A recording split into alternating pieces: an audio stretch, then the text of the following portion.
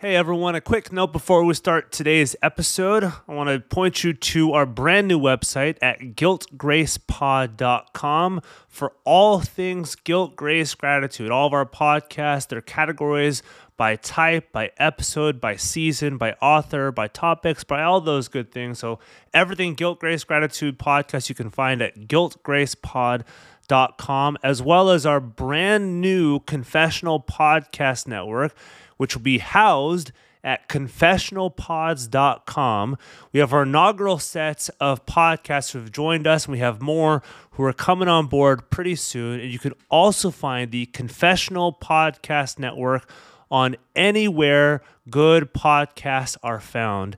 If you guys can help us in any way financially, go to guiltgracepod.com to give and donate. We have a lot of big plans for 2023 and beyond, and we would love for you to partner and support and build this bridge to confessional reform theology with us. Now, let's get on to this episode.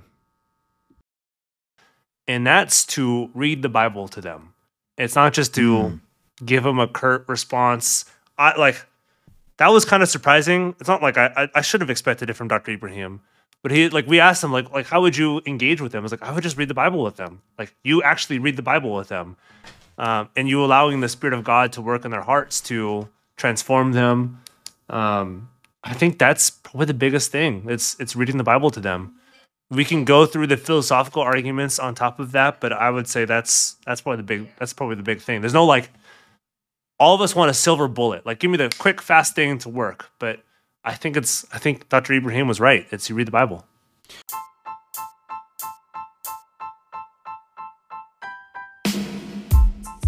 Welcome to the Guilt, Grace, Gratitude podcast featuring Peter Bell and Nick Fulweiler. This is a show about Christian doctrine for everyone from the historic Reformed tradition, delivered by two friends in an unscripted dialogue. Join us as we discuss how the finished work of Jesus Christ changes everything.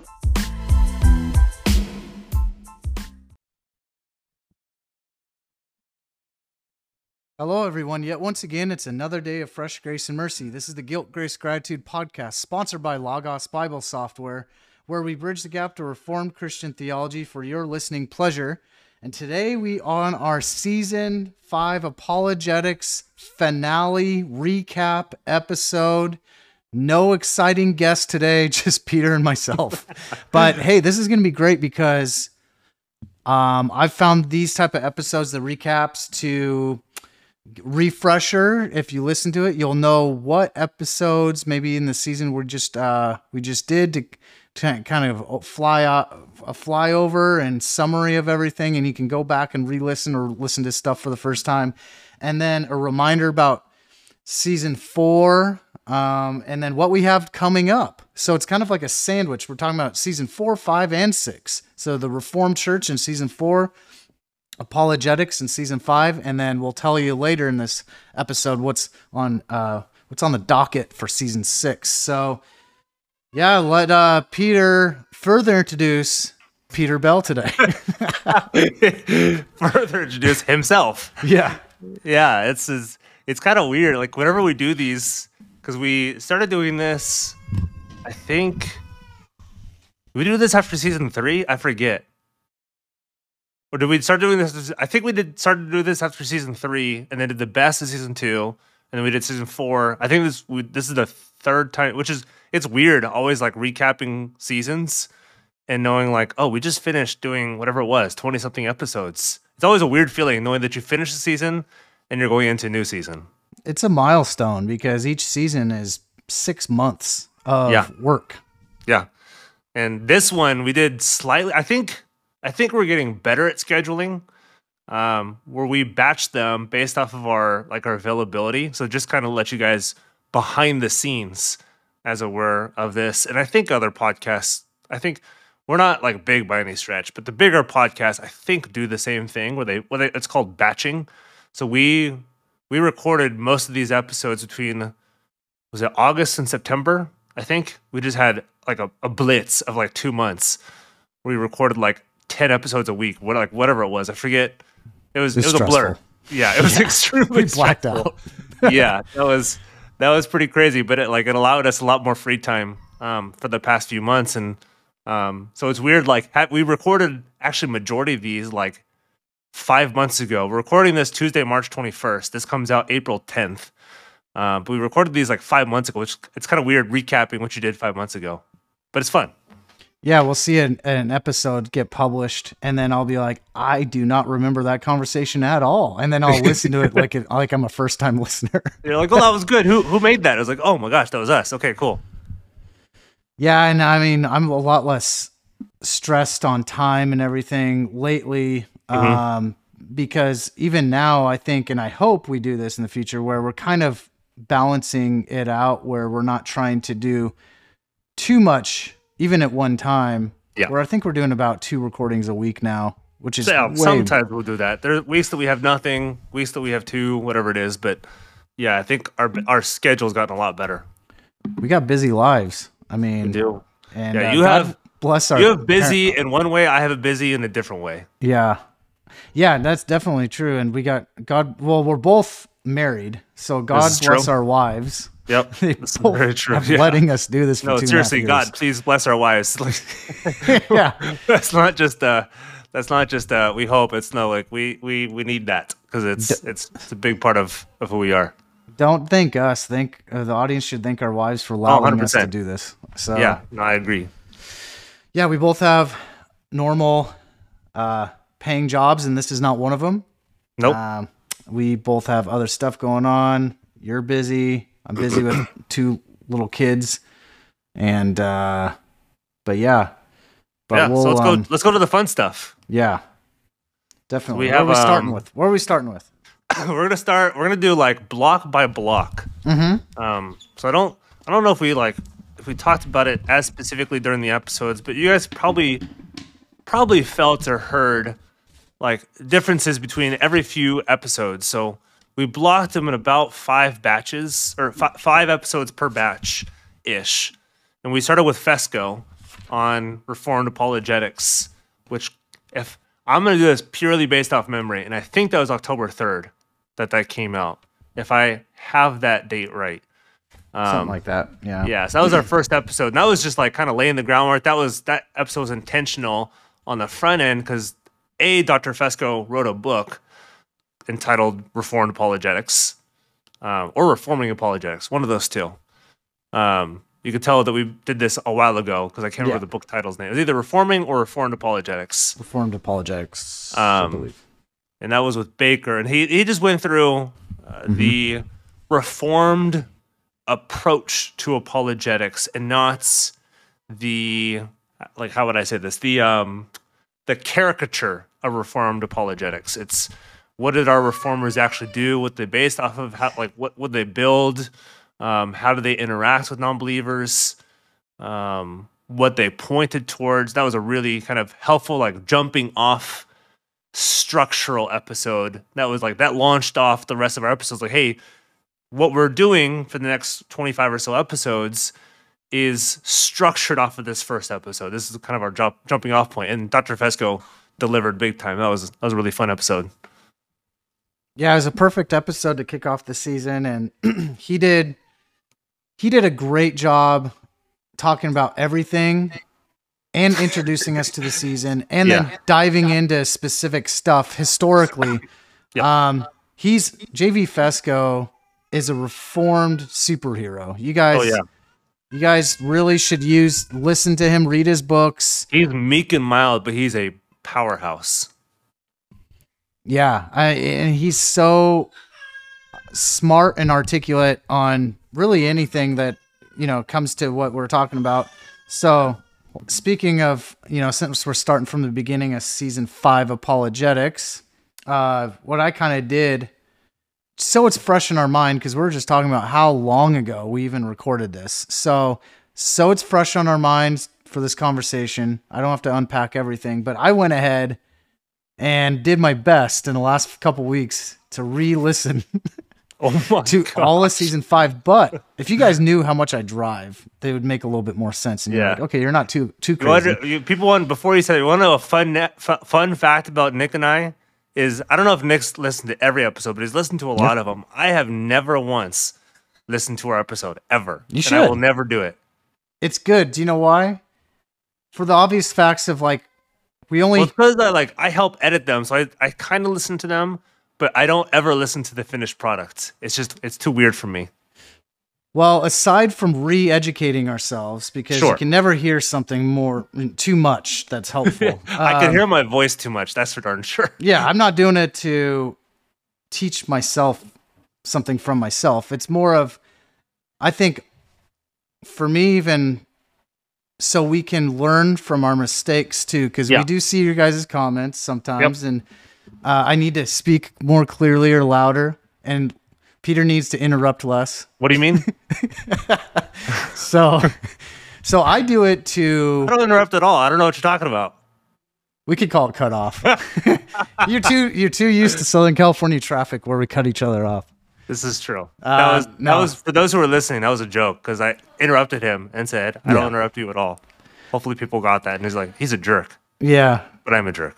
Yeah, sometimes. But no, it's for like I want to do better, but also I don't have this formal education like even you have, where I want to re-listen to this stuff, and it's different when if you guys that host podcasts, you probably know what I'm talking about. It's one thing to kind of be live, do these conversations, you hear it. You don't really like listen to it when you're doing it. Yeah, you're doing the best you can but you got a lot going on, and so you're trying to think your next question, and you're engaged in the conversation.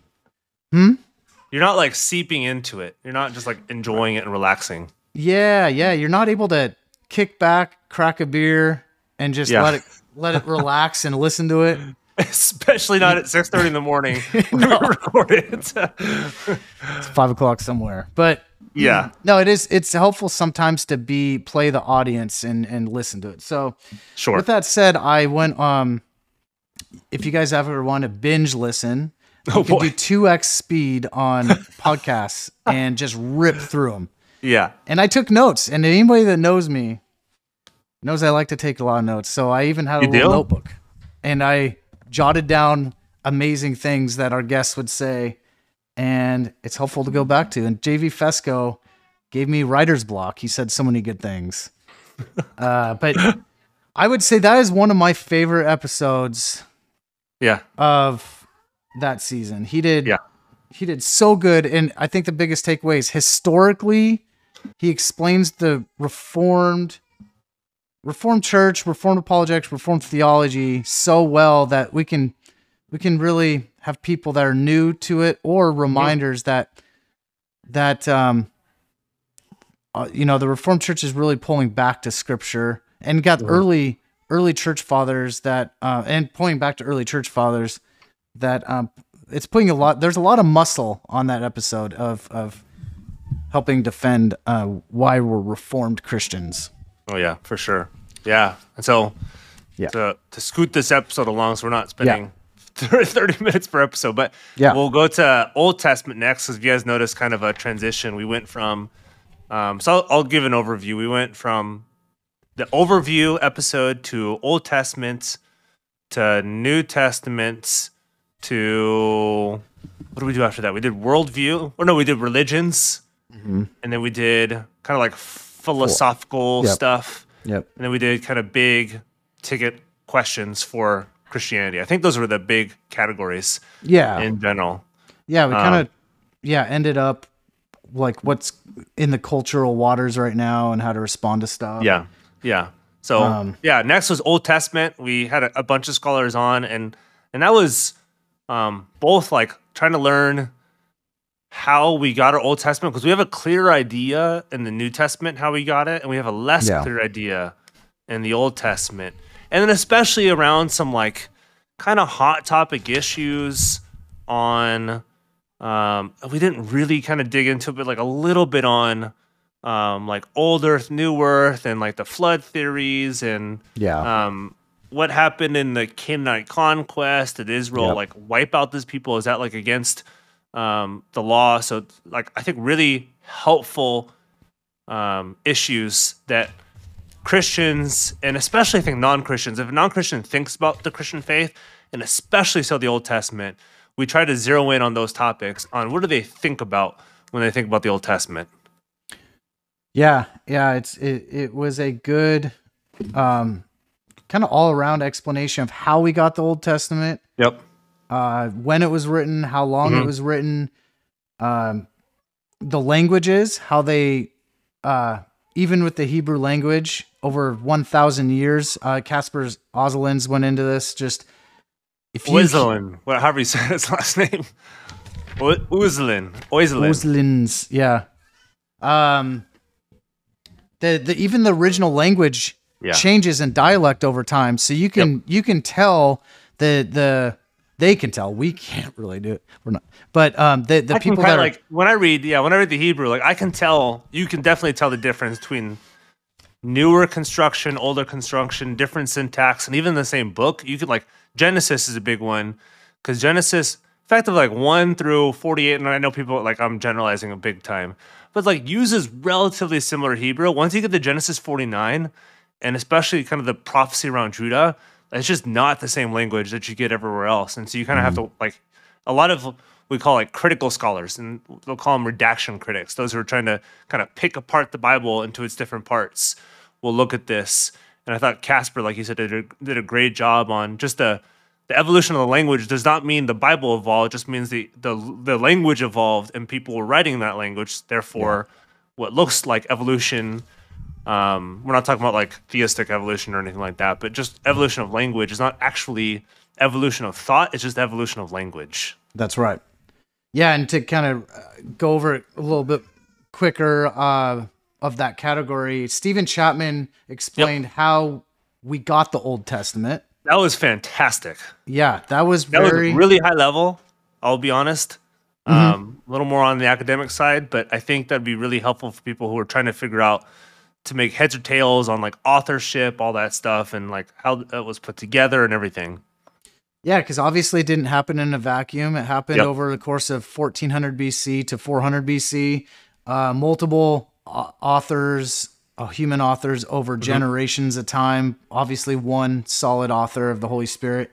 But also the whole Old Testament episodes that we had really explained the context that they were reading, that the author was writing in. The first time readers were hearing it or reading it or listening to it orally, even hyperboles, why things are said this certain way, and lower textual criticism. So why things are said this certain way based on textual criticism, and also proving the reliability of these ancient scriptures, of how many manuscripts there are. So it's defense of the reliability of the Bible, what's going on in the world at the time, just historical facts of everything going on. And I think, like, the episode after Stephen Chapman's How Did We Get the Old Testament, the Tremper Longman, John Walton ones, that one. The flood one was very edifying. I'm still, I don't know as much as you, but I'm still not fully convinced on the taking a regional.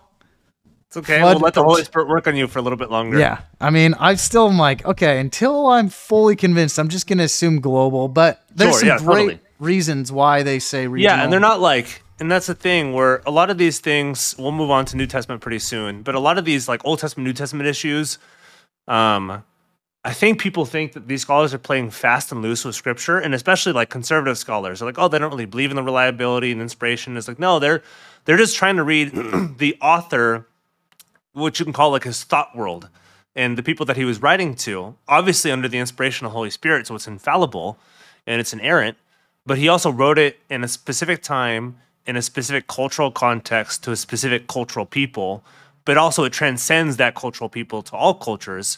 But in order for you to understand it better and to know how this affects me and my culture, you have to understand their culture first and then transfer it over to your culture. So it's not like it can't transfer over or that it's choppy, but you do have to know a little bit about the background. I think they did a great job of laying that foundation.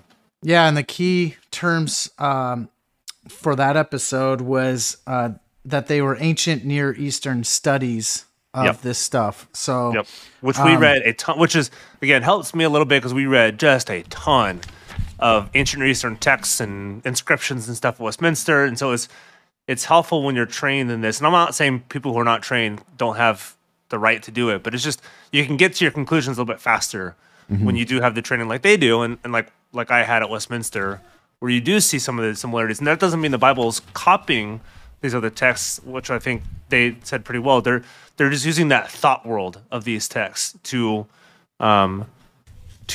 give the people the Word of God, because that's the only thought world that they had. Yep. Yeah, and then the next episode with Charlie Trim on Old Testament issues, really talking about recapping his book about the Canaanite issues, and answering the question, like, do people think that God was committing genocide, and was he an angry bad God in the Old Testament, and then all of a sudden he turned to be a good God in the New Testament? That kind of argument, walking through what was going on again, context, hyperboles, and just the explain the sovereignty of God, and how things happened in the Old Testament for negative, bad things and good things. Yeah. Yep. Totally. Yeah. What I think we should do is, I don't have the episode sheet in front of me, so name off the episode, and we'll each give like a little snippet for what we liked a lot about that episode. So that's what I have in front of me too. Yeah. Cool. So what's the next one? So the next one is my favorite of the Old Testament lineup, which would be the Caspers Ozolins one. Okay. Yeah. And then after the Caspers Ozolins, and then, by the way, he totally, and I think he would take this as a compliment, he totally nerds out hardcore. Oh yeah, we told him beforehand to nerd out. There's sometimes we'll tell a guest like, hey, let's keep this kind of like, not surface level, but like easy to digest. We told him like, no, like go for it. Go for it, yeah. He took a very, what would seem to be a boring subject, and made it, because of his passion and knowledge, he made it really exciting. And it was really, can we trust the Old Testament manuscripts? Yep. So he goes into textual criticism, which is lower criticism, and then really good little nuggets of information in there. He even recited the beginning of the Lord's Prayer in what you would think would be a totally different language. It was actually English from like 1,000 years ago, and you wouldn't. Middle English. Yep. So he shows how even languages evolve and change. Totally. Yep. And then following that, we jump right into the New Testament, talking to Michael Kruger. How did we get the New Testament? This was probably my favorite episode of all of season 5. Cool.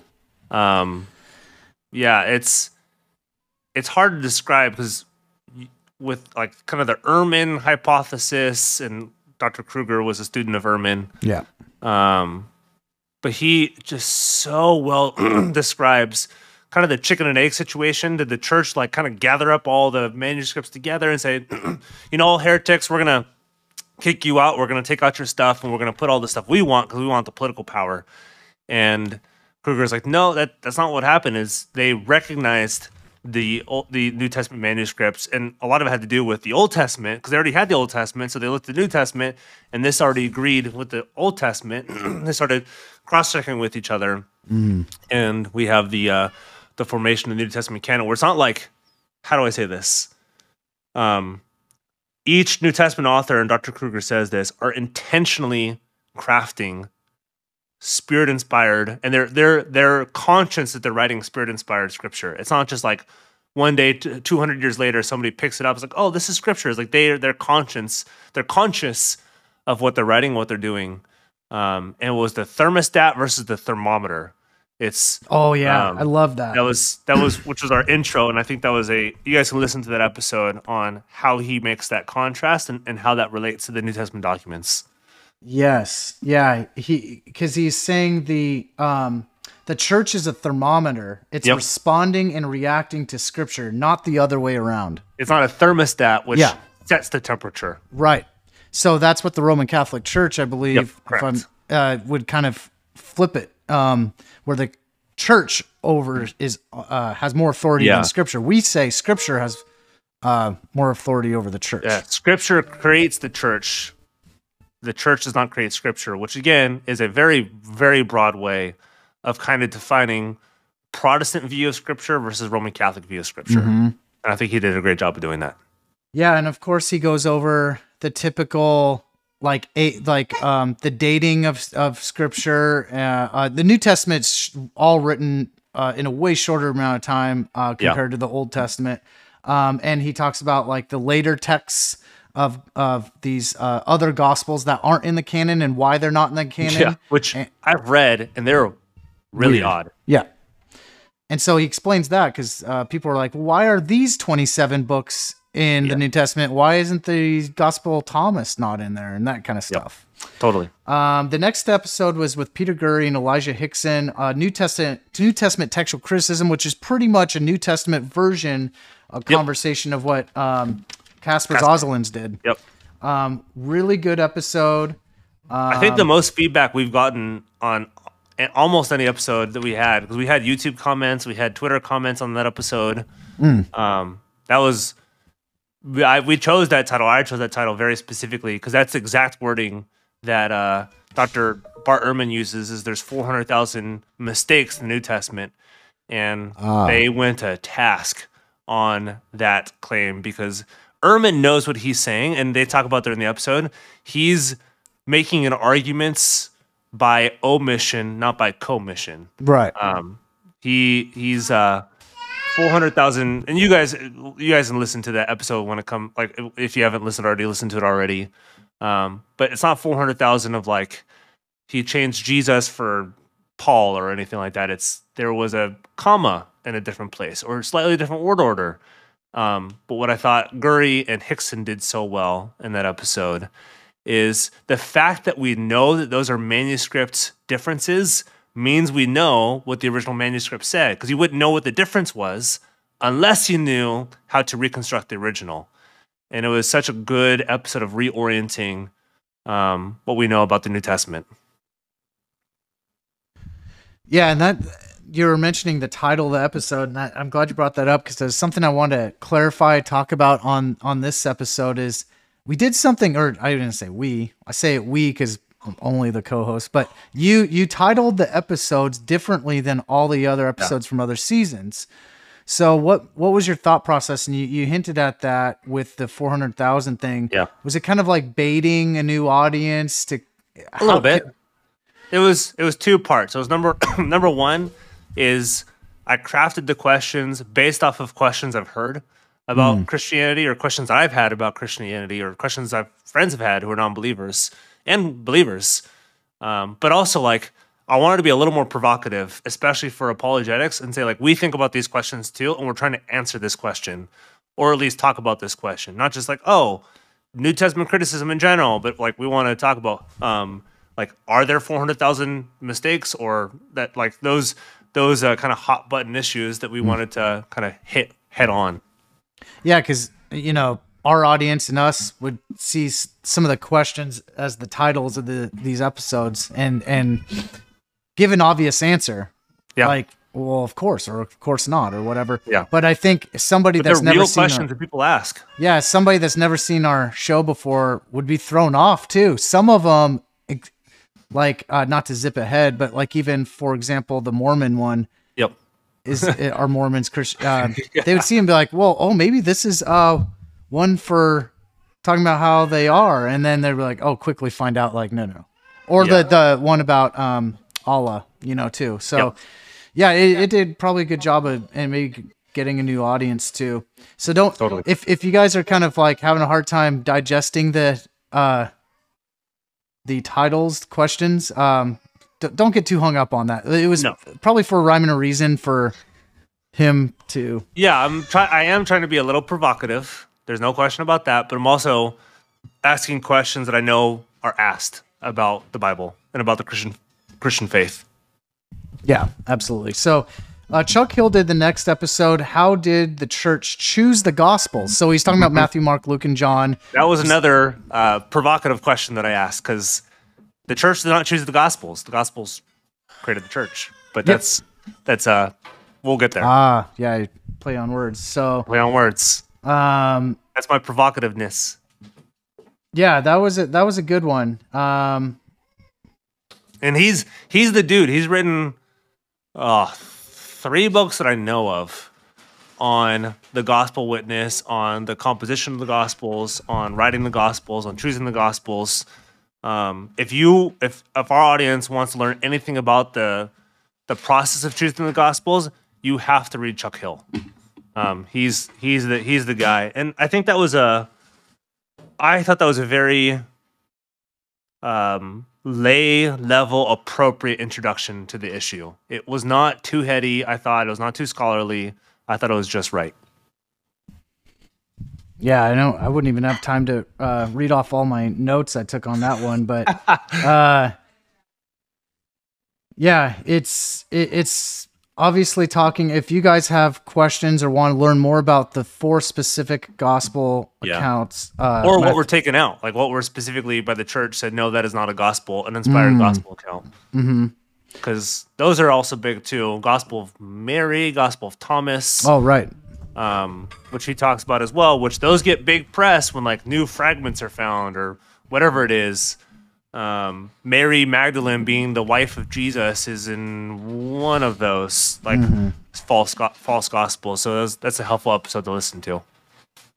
Yeah, and he gives some historical context of what's going on in the time, and then outside of scripture, maybe credibility to even outside of the Bible, writings that give credibility to the reliability of the gospel accounts. Yep. And so his episode was a little bit more narrowed, focused on those 4 gospel books. It's very it's similar to Kruger's episode, where his is more of just the whole New Testament, but he says he repeats a lot of the same stuff that Kruger said. They're very similar fields. Yeah.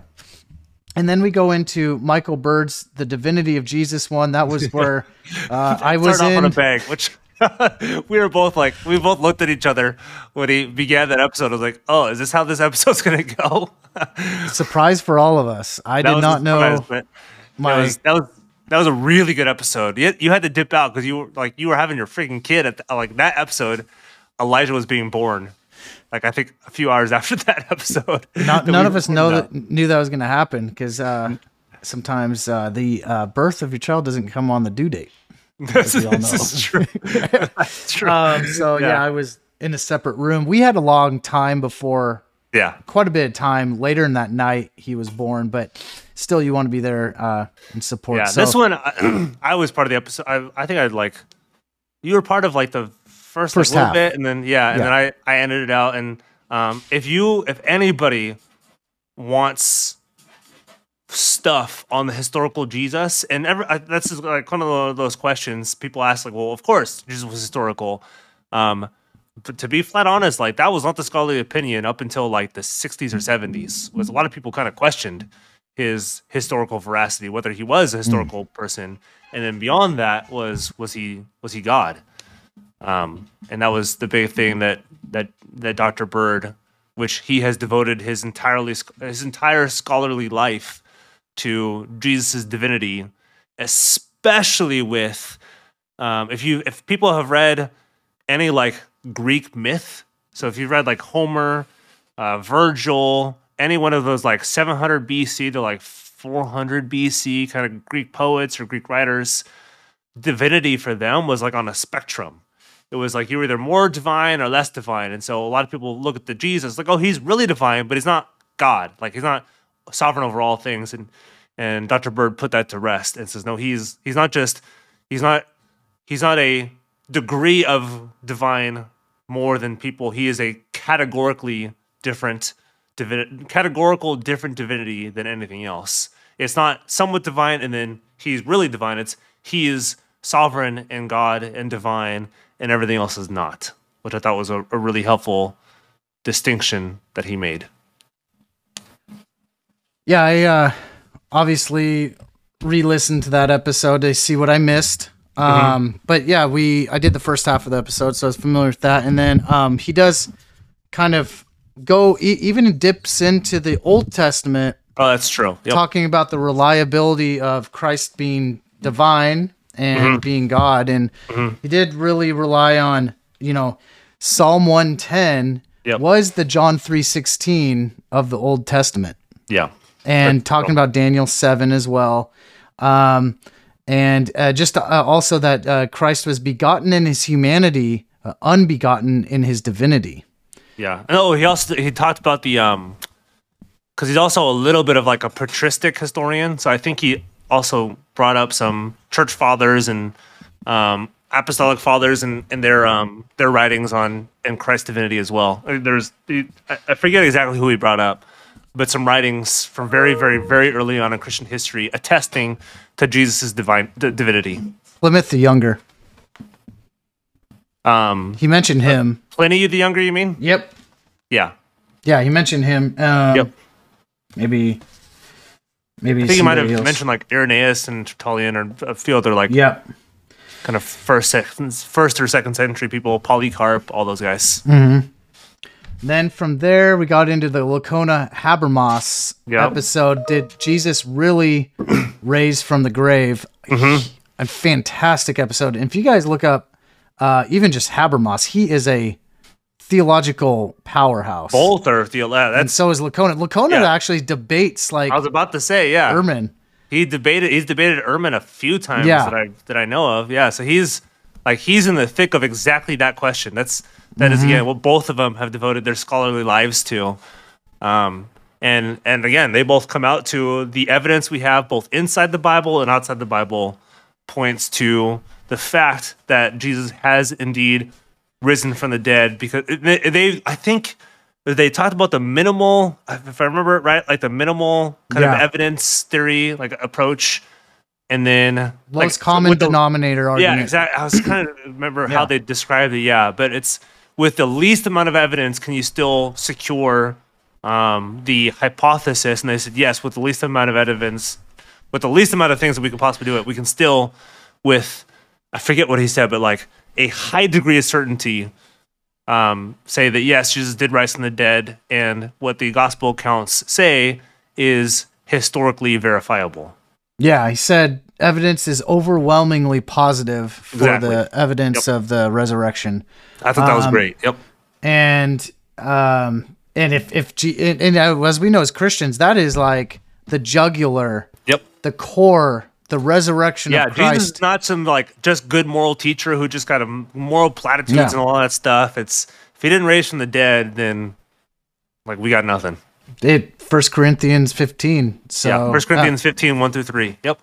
Yeah, and if he did raise from the dead, they said game set match, Christianity won. Yep. It's no other religion or worldview can compare. It's not like we just rose up the ranks a little bit and we can kind of like fight with the big dogs. Like, no, it's everything else has to bow down the knee to Jesus if he rose from the dead. And they said some of the examples of some of the best evidence or positive arguments for the resurrection is the appearance to the 12 disciples, and an appearance to the 5,000, and then there's just also objective, historically strong evidence of the resurrection. So you guys really should, I would say, because of the subject. Oh yeah. Alone, not alone. I mean, those two guests are like powerhouses, and the subjects on resurrection. I would say that episode for the New Testament studies would be my favorite. Okay. Yeah. I thought it was pretty, it is right next to me to Kruger for sure. Yeah, and the final episode for the New Testament stays with John Percival. Did Paul really write all 13 epistles? Yep. And I was correct that it's 12 because 13 is if you add in Hebrews. Yep. Yeah. So hey, you didn't really, because a lot of people think that Paul wrote Hebrews. True. So hey, why not? And I don't mean to be a jerk to those who think that he wrote Hebrews, but like and again, I'm not trying to be a jerk. I'm trying to say this in all humility because I don't know everything, of course. If you can read Greek, there's just I'll just be honest. There's just I can't unless Paul used a person like what they call it, a amanuensis, which is a secretary who actually writes down what you say. It is just so different than all of his other epistles, just writing style wise. But other than that Percival, which again, this is a big kind of critical historian view of Paul's epistles, is I think most critical, and I don't know if Dr. Percival talks about this, I don't remember if he talks about this in the episode, but I think most critical historians conservatively give Paul like 3 letters. and then 10 of them they're pretty sure he didn't write. They'll call it like the Pauline school, where people who agreed with him but was not actually Paul. But he comes to no, all 12 were written by Paul, and it's not just like him. Like, oh, I really wish it. But he's a Greek scholar. He's a Paul scholar. His focus is on the pastoral epistles. This is what he's devoted his scholarly life to. He's not just like making stuff up. He knows his stuff. Yeah, even with the subject of Hebrews, it's probably clear that somebody was influenced by Paul. Oh yeah, for Hebrews. Sure. Yeah. Unfortunately, they didn't write their name down. Like when you're in school and you're like, you didn't put your name on your homework. No, just kidding aside. They just didn't do that back. That wasn't something that they actively did. I mean, Paul would do it on his epistles. Yeah. He'd write like, I, Paul, wrote this in one of his epilogues or his prologue, which just means kind of the front or the back end of the letter. He'll say like, I, Paul, servant of Jesus Christ to Church of Galatia or whatever it is. And at the end, he'll talk to his benefactors and those he's sending the letters to, all that stuff. So Paul will usually do it, which is, again... Usually it's pretty clear. Yeah, which is one of the big reasons why I think a majority of people don't think that he wrote Hebrews, and I'm one of those who don't think he wrote Hebrews. I don't know who wrote it, but I don't think it was him. But you know what?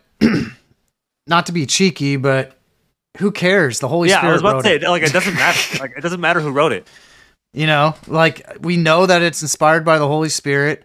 We know that it belongs in Scripture. Yep. Not only that, it's a powerhouse book in Scripture. Yep. Anyway, so he also talked about, just the background of Paul. Paul is a first century Jew, a trained Pharisee. He's also a Roman citizen. Those kind of things. I've always loved the background of Paul, and the fact that you could see God even before he was converted, why he had him providentially in his previous Pharisee life, trained so well as a Roman citizen. Those things played a huge part. He was trained a Pharisee. He was like he had the Old Testament essentially memorized, and I think his father was Roman. Paul's father was Roman, and his mother was Jewish. I think Paul says that in Acts 21. If I have my reference right, because he's arrested. I forget by who, and then he appeals to the soldiers to appeal to Caesar or the governor and says, hey, would you arrest a Roman citizen? And they're like, oh, shoot, no, we shouldn't do that. Right. And I think he got that from his dad. Yeah. Yeah, and I mean... that could be, people might be like, no, this is better, and I'm shooting from the hip. I think that's what the case is. Well, what's clear, though, is his background plays a huge part after his conversion. Yep. I mean... just knowing the Old Testament so well, his brilliance in writing, and then being a Roman citizen. So those things after he was converted weren't erased. No, God used them for strength to for him being such a main, like a huge author in the New Testament. So huge human author. So check that one out, guys. Paul or John Percival also talks about like the new perspectives on Paul, what's culturally going on right now, the arguments against like people are trying to pit Paul against, Jesus, and the new perspective on Paul, and maybe some other. He's not a new perspective guy. People are wondering. Yeah, and like talking about how Paul like looks at justification and grace, and the apocalyptic Paul and those kind of things. So, which I'm not like, I'm not against necessarily, but if you go too far in apocalyptic Paul, you start playing with justification. Yeah. So that was the New Testament studies part of our season. So far, I really like J.V. Fesco's to kick it off. Then I liked Casper Zozelin's, and then in the Old Testament. And then for the New Testament, I really liked the resurrection one. What was your favorite one in the... Oh, you already told me. Kruger's for the New Testament. Yep. So now we start getting into more of other... talking to people that outside the faith, other religions, other worldviews. Well, the people weren't outside the faith, but we talked about religions outside of Christianity. Oh, yeah. No, the good clarification. Our guests are always still Christian, but we... now we're addressing other worldviews, other religions. With experts of those worldviews. Yes, that are Christian. Yep. Yep, and then we kicked it off with World Religions with Muck and Netland. And that was a good overview of just quick snapshot of what's going on in the world. And then talking about Buddhism, Islam, a lot of Eastern religions. They didn't like the Eastern versus Western thing. They were very, which I agree with. And that's, I think, a Western / Christian, kind of minimal, like we overgeneralize some things. And we said, oh, East versus West. And they both said, no, there's not really an East-West divide, which was why we asked the question, because we know people are thinking these things, asking these things. We're like, well, Christianity is a Western religion, and all these others are Eastern. I was like, well, actually, Christianity is an Eastern religion that moved west and is still actually dominant in the East amongst all these other. But I think that was a really helpful episode, just from like, how do you interact with people from other religious backgrounds, and what are they going through? What are the questions that they're asking? Because they may not be asking the same questions that we ask of our faith. And then how do you like bridge that gap between two religious faiths? Yeah. They're not thinking that. And I forget who asked the question or how they responded, but most other religions aren't thinking in the terms of like sin and grace and salvation. That's not in there. So if we Christians come into it, like, you're a sinner, you need grace. Like, they just don't even have the categories to think of sinners and grace. So you have to come into it with knowing their understanding of their religious faith, and then say, okay, this is what the Christian faith is, this is what Christ has said, this is the historicity of our faith, all that stuff. Mm-hmm. Yeah, some important things that I remember saying is, Christianity, it's originally a Middle Eastern religion. This isn't... Christianity existed before America, guys, and it's not. It didn't originate in Europe. It's from the Middle East. It's originated from a lot of brown Palestinians. This is not like our kind of cultural ground. It started off obviously in Israel, but then it quickly went to the Gentiles, with Paul and all that, and then it really it's touched Africa really. Yeah, it spread in Africa and Rome first, and then after not decades, millennia, but like hundreds of years, then it spread to the West officially. That's right. And then I remember them talking about interest. I never thought about this, but we know that Buddhism is kind of growing in popularity in the West and in America. It is. But they're like saying the Buddhism in the West and in America is kind of different, and it's definitely different from the original Buddhism, where the one over here is mixed with science and New Age, which makes sense. And the Buddhism, in the East right now is a little different than that. And then they just talked about how other religions aren't just one big happy family within themselves. There's still divides and disagreements and debates among them. And a lot of it has to do with like knowing your cultural context when you're talking to people from certain religions. Hey all, this is Peter, one of the co-hosts of the Guilt, Grace, Gratitude podcast, with a word from one of our sponsors, our title sponsor at Logos Bible Software. Have you gotten your free book of the month from Logos yet? Join tens of thousands of believers who build their library with a free new digital theological book each and every month. Then read it on the free Logos Bible Study app.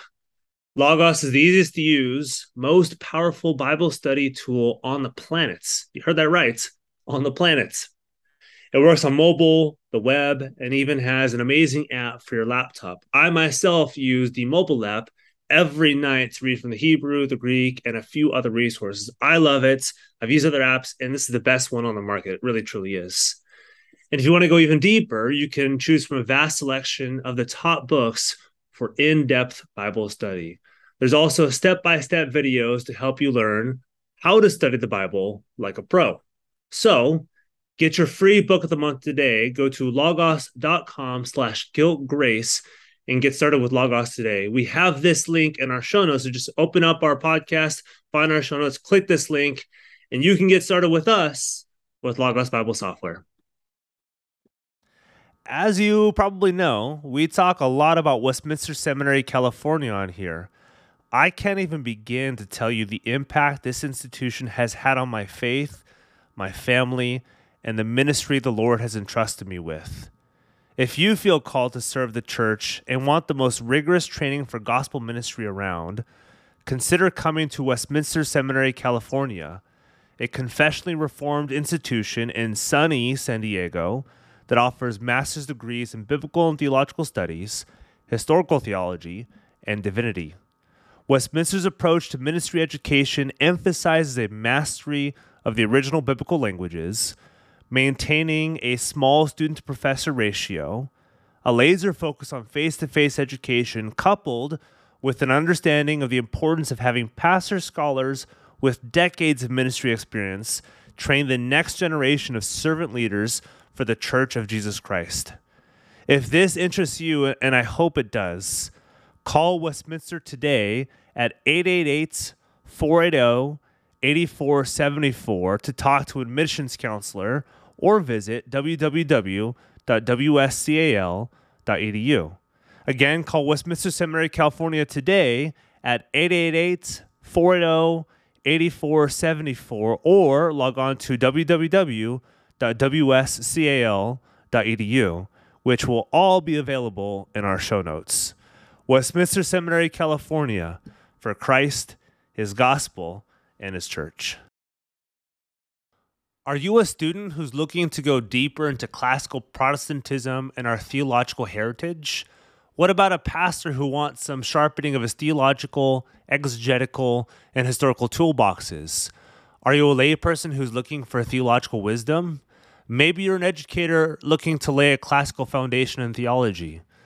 The Davenant Institute seeks to retrieve the riches of classical Protestantism to renew and build up the contemporary church. And key to this mission is their educational arm, Davenant Hall. In an age where much theological education both overlooks the riches of church history and keeps students in debt, Davenant Hall is reimagining theological education. They take full advantage of digital technology to make high-quality theological education affordable via online classes. Davenant offers an M.Lit in classical Protestantism with the standard and pastoral ministry tracks, and a brand new PhD program in partnership with Union Theological College and Davenant Hall supervisors. Yet they insist that in-person fellowship is key to Christian formation. So to that end, they host regular residentials at the Davenant House Study Center in the beautiful Blue Ridge Mountain region of South Carolina. Registration for spring 2023 classes running April to June are now open, but registration closes March 29th. Fees start at just $225 for a 10-week class with a 2-hour Zoom class from expert professors each week. Classes include the Reformation in the Modern World, a biblical theology of the sexes, Augustine's City of God, and so many more. These classes look incredible. Visit www.davenanthall.com to find out more, or www.davenantinstitute.org for more information about the whole organization, or go to our show notes and click on the link. The episode after that is... Oh, yeah, one of my favorites, too. Adriel Sanchez. Oh, yeah. Why should I be a Christian? Why should I be a Christian? Absolutely nails, like, the gospel and just speaking to people that wouldn't be a Christian, like, explaining in a very brass tacks way, but deep way. I'm going to stay pretty silent. So I'm just going to tell people to listen to it. I won't say much about it. I think... I'm going to let him do the heavy hitting. The letter to Diognetus that he read out loud was awesome. Yeah. Go listen to that episode. Don't listen to me. And he also did say some practical advice, and then I'll move on, is if you did have to, like, obviously somebody should read the whole Bible, but if you're just like want to start somewhere, Gospel of John. Read John. Read the Gospel of John. And then we moved into Bill McKeever, Mormonism. Yep. I personally absolutely love this one.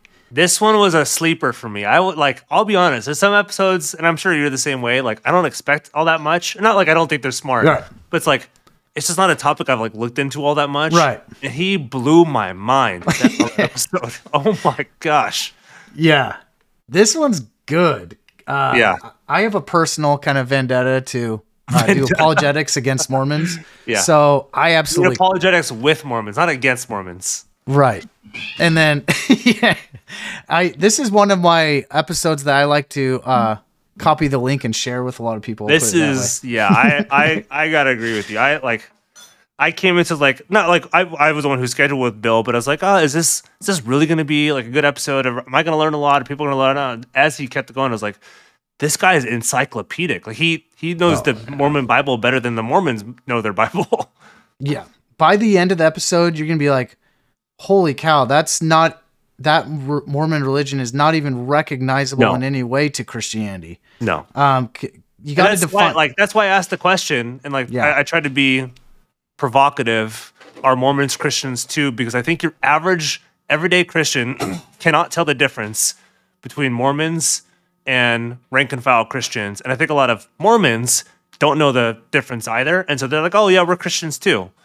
And so I think it was a helpful episode of like, no, they're not just like Christian light and then real Christianity, but it's two completely different religious faiths. Well, and they used to, Mormons used to be okay with that distinction. And we're not Christian. Now, recently, they've been jumping on to like, we're just an evangelical denomination. Like, nah, you don't believe in the same Jesus. No, not at all. Don't believe in the same Trinity. Yep. You're a works-based religion. Yep. And it's heretical. Yeah. On so many fronts, like trying to, they're essentially saying we can become a god. I think, they pray against Christians who don't know their faith very well. And so to your average, again, everyday Christian who might go to kind of a big kind of prosperity gospelist church and don't really hear solid doctrine every single week and don't know their faith all that well, to your average, I think, untrained Christian ear, that might not be too different than what they think the Christian faith is. And we're trying to say in that episode, no, it's very different. That could explain, I've had some short-lived, debatable conversations with Mormons. I think they kind of move on. They don't want to talk to me very much. Yep. But after that episode, we went to Gene Faith's Post-Christian episode, and it was really cool because if you like Carl Trueman like us, you're going to love that episode. Yeah, he's very much similar flavor. Yep, totally. What's going on in the world today? How did we get here? With the French Revolution, the Enlightenment, 9/11, all that stuff. That's right. Marxism, how that's all, Friedrich Nietzsche, how that all stuff. Nietzsche compiled and where we are today from 1789, 1989, and 2001 being pivotal years. Yeah, that was helpful. How do we? I think there's a push. You've seen this, and I think you felt this. I felt this. I've seen this. There's been a push of like Christians going to like little Christian enclaves, and how do we live in this world? And I think he very winsomely and faithfully presented a case for Christians living in this world, and how do we live in this world as faithful Christians. Yeah, that was a good one. I won't go too much more into it just because it was we're starting to kind of get in more philosophical conversations, and these were intentional too. Yeah, they're pretty deep. So get into that one. That's a Carl Trueman-ish type of episode. Good. Yep. And then we kind of go back, kind of mix other worldviews, religions, and philosophy together. So the next episode after that was, I absolutely love too, in the same vein as the Mormon one. Dr. Ibrahim talked about the response to Islam, response to Muslims, answering your question on the episode, is Allah the one true God? And absolutely, this is such an incredible edifying, like probably if you go on YouTube or podcast, like this might be the best arguments against. I think we're the only, I've scoured around, maybe besides like the Southern Baptist Official podcast and other things. I think we're the only like Christian podcast that he's been on, at least that I know of. But it is. He grew up in Egypt, in Cairo, Egypt, which is not just Muslim majority, but it is a Muslim-run theocratic state, and so you cannot be. You can be, but you can't evangelize as a Christian. But you can meet as Christians, but you cannot evangelize as Christians. And so he grew up around Muslims. He knows Arabic. He reads the Quran in Arabic. He knows their faith system. Yeah. And what's also big for me, and you can tell like after this, for me what was really big was the difference between Western like Islam or Muslim faith and then Eastern Muslims. That was a big aha for me. Yeah, the kind of the cultural nominal Muslims that live in America are more open because we're a melting pot over here, open to other religions and having conversations, and they love talking about politics and religion. And then you got more the devout, hardcore conservative ones where it would be all over the Middle East. That was also, and before we go into that was surprising for me because in America, what are the 3 things you're told not to talk about at the Thanksgiving table? Religion, politics, and like exercise or diet or whatever. Or I guess the top 2 things is you don't talk about religion and you don't talk about politics. Those are like the American, like that's just what you don't talk about because you'll always argue. And he's like, those are the 2 things you always talk about in Muslim households is religion and politics. Like people love talking about that. It's like, man, people would be in like fights in America. Well, like we are in fights in America talking about these 2 things. It was just such a different culture than ours. Well, and it's such an encouraging episode because to your point, he makes some like encouraging practical advice that these people aren't people to be scared of. No. And they're we all think of them as like 9/11 terrorists, but that's not who they are. No. That's a very tiny, unfortunate, loud group. But they're probably gonna like to talk about, they like to get right deep into the conversation, talk about religion, and they are very he talked about a nice few people. like stories that he had with other people that he started conversations with. Yeah. And so he said is like befriend them just like anyone else, and they're pretty easy to talk to, and for the most part they're nice people. But the biggest 3 topics that they have a hard time understanding Christianity with, so you guys can have this in your back pocket. They really need help understanding the Trinity. They need help understanding their inerrancy of Scripture. Yep. And they also need help understanding that Jesus is God. They think that because he didn't have like a sentence in Scripture that says, I am God, bow down and worship me, then he didn't really say it. But Ibrahim like absolutely crushed how to answer those 3 topics. Because the Bible does say, Jesus does say. I'm preaching through the Gospel of John right now. Every single narrative. No, he does not say, I am God. And what we think he doesn't say what we think he should say, but he says it everywhere. That's why he gets stoned. That's why people want to stone him. That's why they call him a blasphemer. They're very aware of what he's saying in the gospel, that he is not just making himself to be like, but it's like, yo, you just took on Yahweh's name on yourself. You're either a blasphemer or you're actually God. There's a reason why the Pharisees hated him so much. Oh, yeah. He said he was God in a very Jewish way. Yeah, oh, exactly. Yep, totally. Yes. So he didn't say it in terms that we would want to hear it clearly today in our English translation. He didn't say it in an American way, which is kind of straightforward. He said it in the Jewish way. Which was helpful back then because the Pharisees knew the Old Testament really stinking well, and he's saying it, answering their question in a deeper way. Totally. And they're ticked about it. So, moving on to the next episode, which was, we kind of go into a lot more philosophy. We have Stephen Evans. Religions, like world religions, into more philosophical questions. Yeah, the Stephen Evans, and then right after that we did Doug Groothuis. Yeah, they were back-to-back philosophy type episodes. They both talked about Kierkegaard a lot. And he's a pivotal figure in not American, but like Western philosophy. You guys should really study Kierkegaard. He has some good things to say. He's in the same vein as C.S. Lewis and Augustine, and even Thomas Reid is another person that they mention that you guys should look into. These are kind of like what post-medieval philosophers a little bit. Yeah, so Dr. Evans is a expert on Western philosophy more specifically.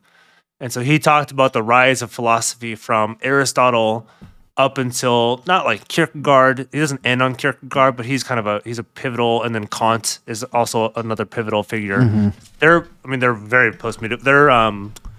They're like Renaissance, like they're transitional Renaissance figures. Yeah. And then Groothuis is a little bit more on kind of like, where does Christianity fit in the philosophical spectrum? There we go. I'm trying to think of a way to say it. Evans is more history of philosophy. History. Yep. And then Groothuis is more like, how does Christianity fit into it?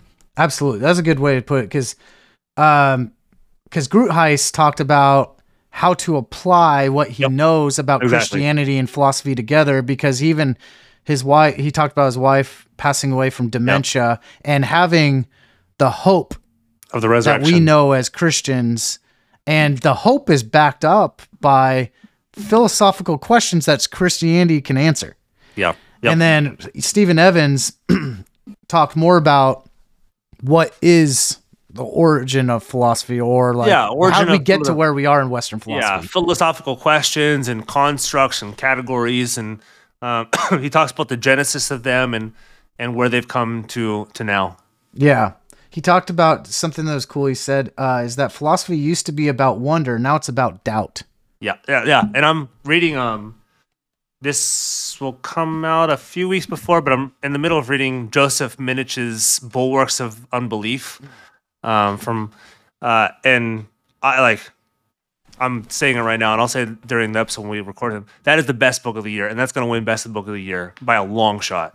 It is fantastic. It's Truman, and people are going to think this is heresy. It's better than Truman. It is leagues above Truman. I can go on and on, but he builds the same case that Dr. Evans does on the different questions that are asked in philosophical periods. Yeah, which is great. Like it's there's kind of firmer ground, and then that ground is doubted post 1789. I mean, you can't really name a year, but French Revolution changed a few things just by nature of what it was. Yeah, and they're both, Groothuis and Evans, are very much appreciate Augustine, as pretty much all of us do. Totally. Yeah, I think Evans has done more work on Augustine. Yeah. And then Groothuis, I think, is just very appreciative of him. Well, and what Augustine, they mention him, relying on him a lot, is using faith to support knowledge in the realm of philosophy. Yeah. So you use your faith to get to knowledge. Yeah. It's if you guys have ever heard the term, and I think most gets credited to Anselm in the 12th century, but I think Anselm gets it from Augustine, which is faith seeking understanding. Yep. Versus understanding seeking faith, and that there's more tributaries besides it, but it finds its beginning in Augustine. Yep. And one last plug about Groothuis is, if you're going through suffering or want to find some hope, and that's Read a good him. One. He talks a lot about the meaning of suffering. He's got a big book on it too, on dealing with his wife's death. That I haven't read yet, but I can imagine it's really deep and good. Yeah, and he goes over how Christianity covers the entirety of all world views, like what they ask, more than any other religion. So, totally. And also they both back up a lot the intelligence of Christianity. Obviously, to be saved and understand the gospel, a child can do. It's as simple as a child, but the depth of Christianity, the theology is so deep that, I mean, you could be, have answers all the philosophical questions, and you'd spend more than a lifetime plus eternity going through everything. I'm going to butcher this quote, and then Nick, you can move on. Okay. I think it's shallow enough. I think the quote that I've heard is shallow enough for a child to wade in. What's it easy enough? Yeah, and deep enough for, it's like an elephant to walk. I forget. Oh, there we go. Yeah. People know it. I don't know it. That's just my best guess. Yeah, shallow, not in a negative term, but shallow is like the depth. Yeah, it's simple enough. Can walk through. Yep, yeah. Totally. I'm looking through the next episode, because that's where we leave off. So we might be at. Oh, then we go to Oh, What is a Human by Oh yeah, Joshua Rasmussen. So yeah. that was a That gets heavy philosophy. yeah. That got into some deep waters, and I was like, oh my gosh, this is big. If you guys picture maybe in your college days, I won't say too much else about that, but if you're sitting on a porch hanging out with some friends and you get into a deep conversation. Yeah, like what's life? And then you just go for it. That is where it went. It went in some weird places. Yeah, but Dr. Rasmussen, and this is What is a Human? And he mostly talks about, which I just read in Charles Taylor, Sources of the Self in Charles Taylor. He kind of a little bit talks about this question. It's more historical and philosophical. But Rasmussen talks about the conscience. So the book is trying to trace, where does your conscience come from?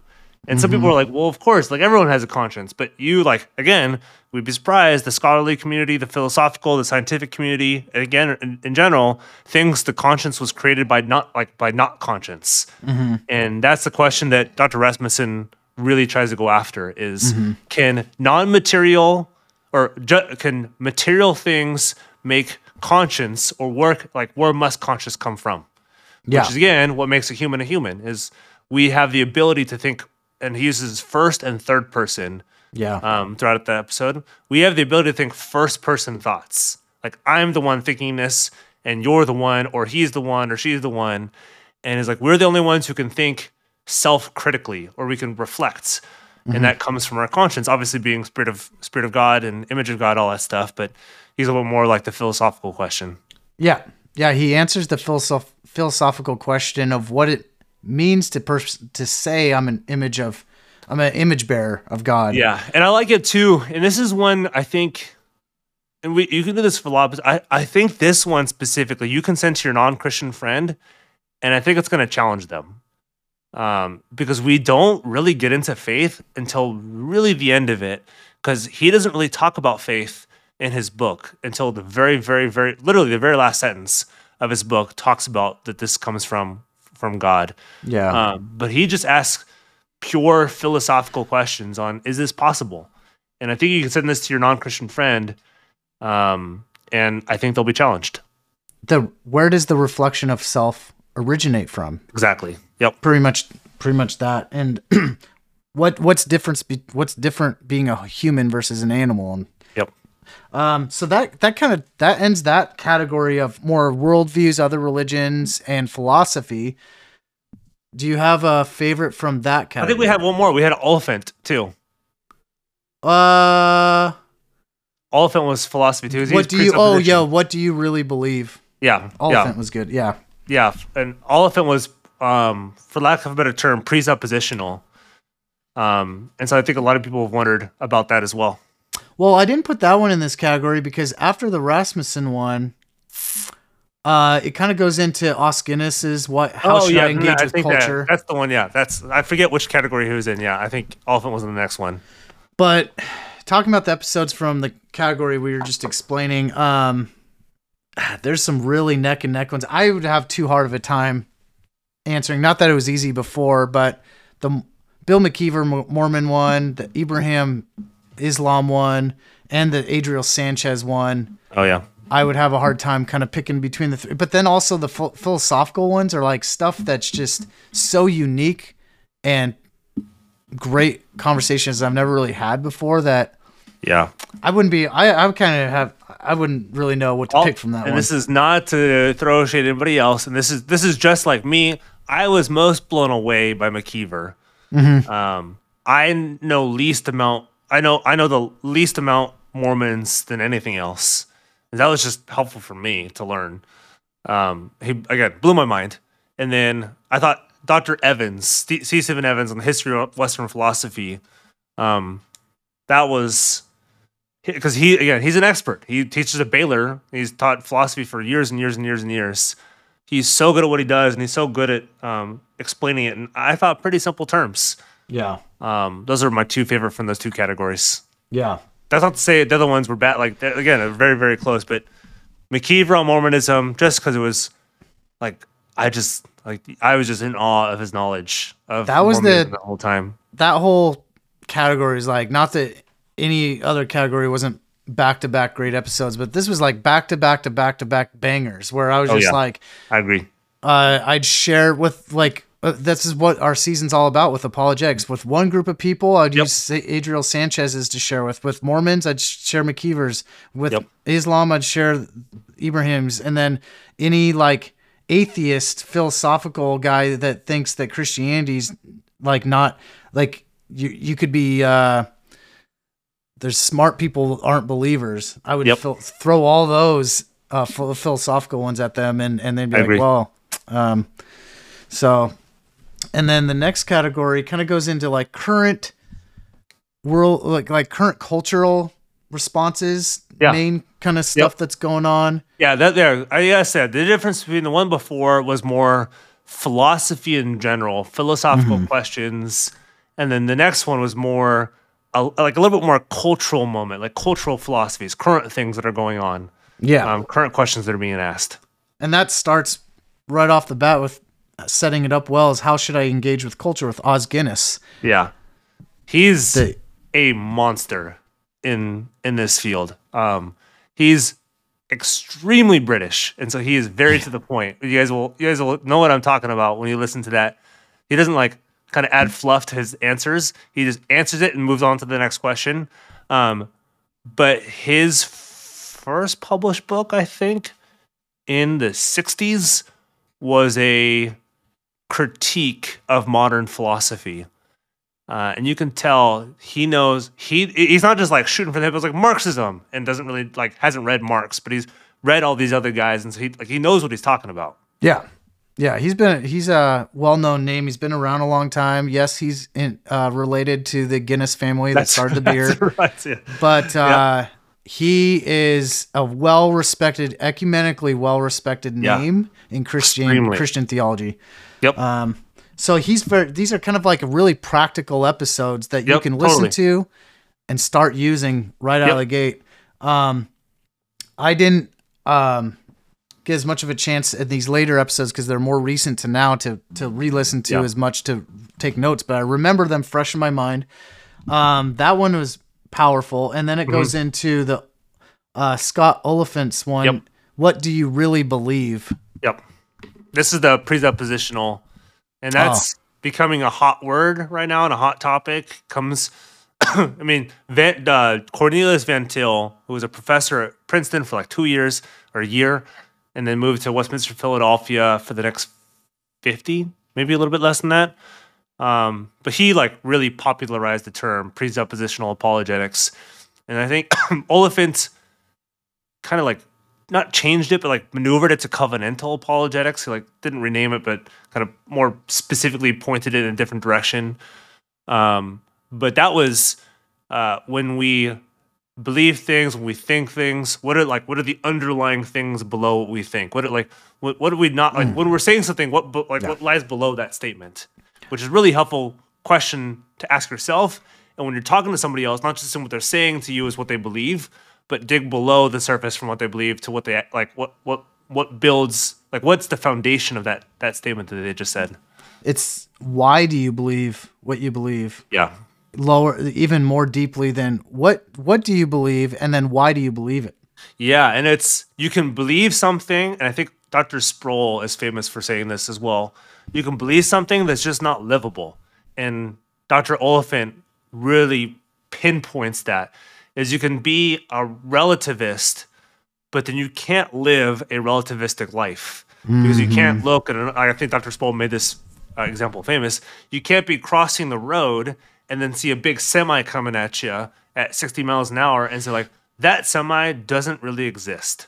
Oh, right. Because you're going to get hit and die because that thing's a real thing coming after you at real speed. And so relativism doesn't answer all the questions. So that's what Dr. Oliphant, I think, does so well, is he says, okay, you can believe something, but do you actually live like you believe that thing? Which, again, is a question for Christians as well. Do we actually live what we believe? But it's also a helpful... like a searching question for others as well. Yeah, we have an inherent instinct to know, based on natural revelation, what is some truth out there. and based on even what's realistic. So a lot of us would love a perfect utopia. Yeah. And we try to get that all the time, scratching and clawing, engaging in politics, try to get a perfect world. But we know it's not going to happen until Christ comes back. Yep. But so going to the next one was this one was kind of a sleeper for me. You're talking about sleepers. This one was with Julia Sadusky. Oh yeah. How should we talk about sex and gender? So there's a few times in our 2.5 years of doing episodes where I'm like, I'm kind of nervous about going into this conversation. I don't know how it's going to go. And I think we did a really faithful, great job. And I was really impressed by her.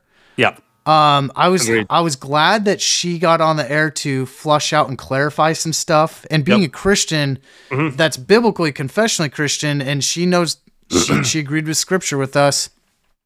And but at the same time, it was like, we know that every single human being is an image bearer that deserves, just as a human being, they deserve dignity to talk to, and you should never turn them away from the church. Everyone needs to hear the gospel. That's pretty much what it came down to. But and she's not just excusing some things that they might do. Yeah, and we had her on, and people can listen to her. She's great because she's a psychologist who's been in the field for 15, 20 years, I think, and then helps run at least 2 think tanks that I know of on sex and gender, especially within the Christian church. Because unfortunately, like we have, not unfortunately, but we have the gospel. We have the gospel that saves all humanity for those who believe in Jesus Christ. But unfortunately, what tends to be the most like closed off to people different than us is the church, because we kind of stiff on people. It's like, no, you don't look like us, you don't think like us, you don't you don't do things like us, and therefore you can't come into the church with us. And they're like, but that's the only place they're going to hear the gospel and know who they are and know what Christ has done for them, know what the law, how it condemns them, and how the gospel comes in and saves them. Like that's the only place they're going to hear this. And she does a great job of taking them, talking to them, loving them, but also pointing them to the truth. I think she does a great job of threading, because that's a hard needle to thread. Well, and I don't remember if this explicitly came up, but the best way for them to get to the truth, if you really want them to see the light and truth, is to explain the gospel to them and maybe have them engage with the church. Yeah. By being mean to them and alienating, that's only going to push them farther away. Exactly. So if the She was church, great on that stuff. if the church was to engage in culture, we need to maybe be a little bit more, not to excuse any sin at all. Exactly. We're putting our stance down. But you don't have to be a jerk. Yes. And just throw a Bible at them. It was like, you have to believe this. Well, you do, but don't be a jerk and just call them names and say just believe the same stuff we do and be the same culture that we are. You could be nice and kind and still present the gospel to them. Yeah, we're not changing our beliefs. Yeah. But we're explaining our beliefs to them and being in a loving way. Yeah, yeah. And I had a pastor years ago say, we're just beggars telling another beggar where to find food too. Mm-hmm. So, I mean, we weren't that great before we were saved. No, and we're still not that great. No. We only have our title because of Christ, not ourselves.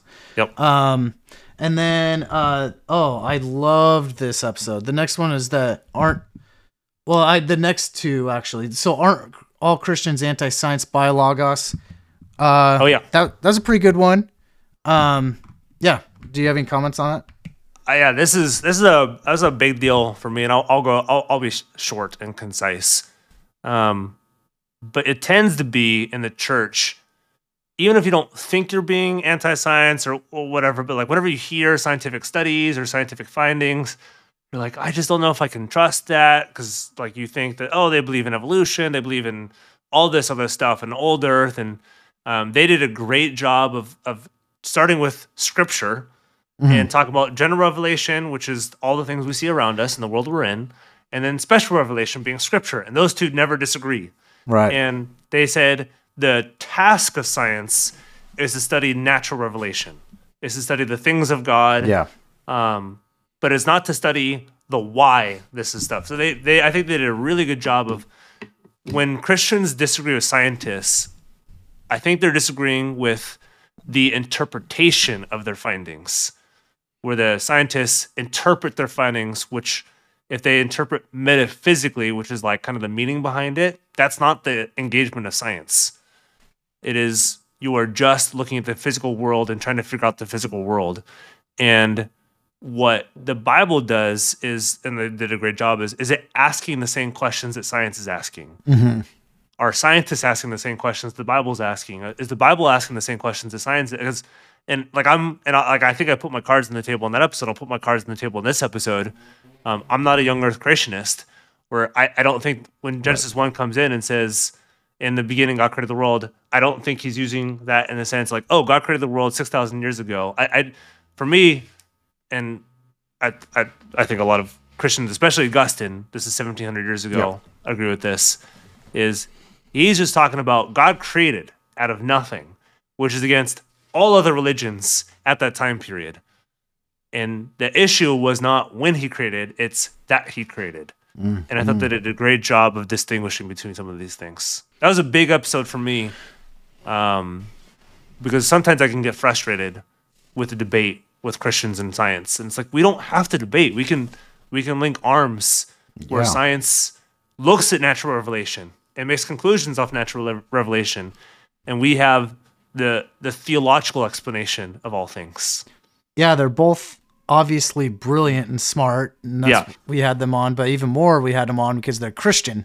Yeah. And I might disagree. Like, I disagree a little bit with JB on kind of human theory.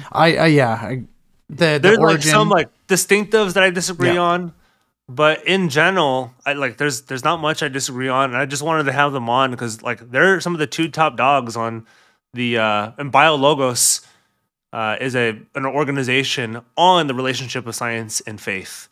Yeah, and we don't have to be a war between them. It's not like the Bible has its lane, the science has the lane, but the Bible explains all things. But it invites scientific investigation, and then it starts explaining scientific investigations. Yeah, I think, well, me and I think most Christians, I don't know if most Christians, but I believe that Adam and Eve were two literal people. Yeah, same here. The very first human parents. I think, Scripture is clear on Adam and Eve being two literal humans that God created. Yeah, but that episode's good. I have a lot to learn from them, but also it was refreshing because there was a lot of stuff that they said is like, yeah, that makes sense. But also, like, even me personally, I don't see the 6 days of creation as literal 6 24-hour days that are back to back. They could have spanned over millennia. Yeah, I'm what's called framework, which we'll explain later on when we tell you guys what season 6 is. Cool. So the next one, I have a personal interest in my heart for anti-abortion. Oh, yeah. And this one was powerful. The Charlotte Lozier Institute, fantastic guests that came on. There's 3 of them that knew what they're talking about in the clinical field, in the scientific field, about what happens during an abortion and the sanctity of life, and then when does human life begin? Yep. And it has been overwhelmingly agreed upon that life starts at conception, and they talk about that, and it's a graphic but needed episode. Yeah, and that's one of those episodes where we told them on the front end to nerd out, to go as scientifically deep as you possibly can, and not just kind of play what people think of as like the typical pro-life card, but a scientifically engaged pro-life card, where both Nick and I are very pro-life, but there tends to be some misunderstanding, and they talk about too misunderstanding on things that are not actually abortion, that I think a lot of conservatives kind of all lop into one group. Like ectopic pregnancy they talked about, which is not an abortion, and that gets lopped into abortion. And abortion is a very serious issue that Christians have to think through, and not just in an emotional way. Obviously it is emotional, but in a scientific where like science agrees with Christians on this, on conception. But I loved the fact that the two women on the episode are both MDs and have, I forget, like 50 or 60 years in the field, where they've delivered thousands of babies. They know how the human body works. They know what happens, and they're engaged and educated on this issue, and it really shows.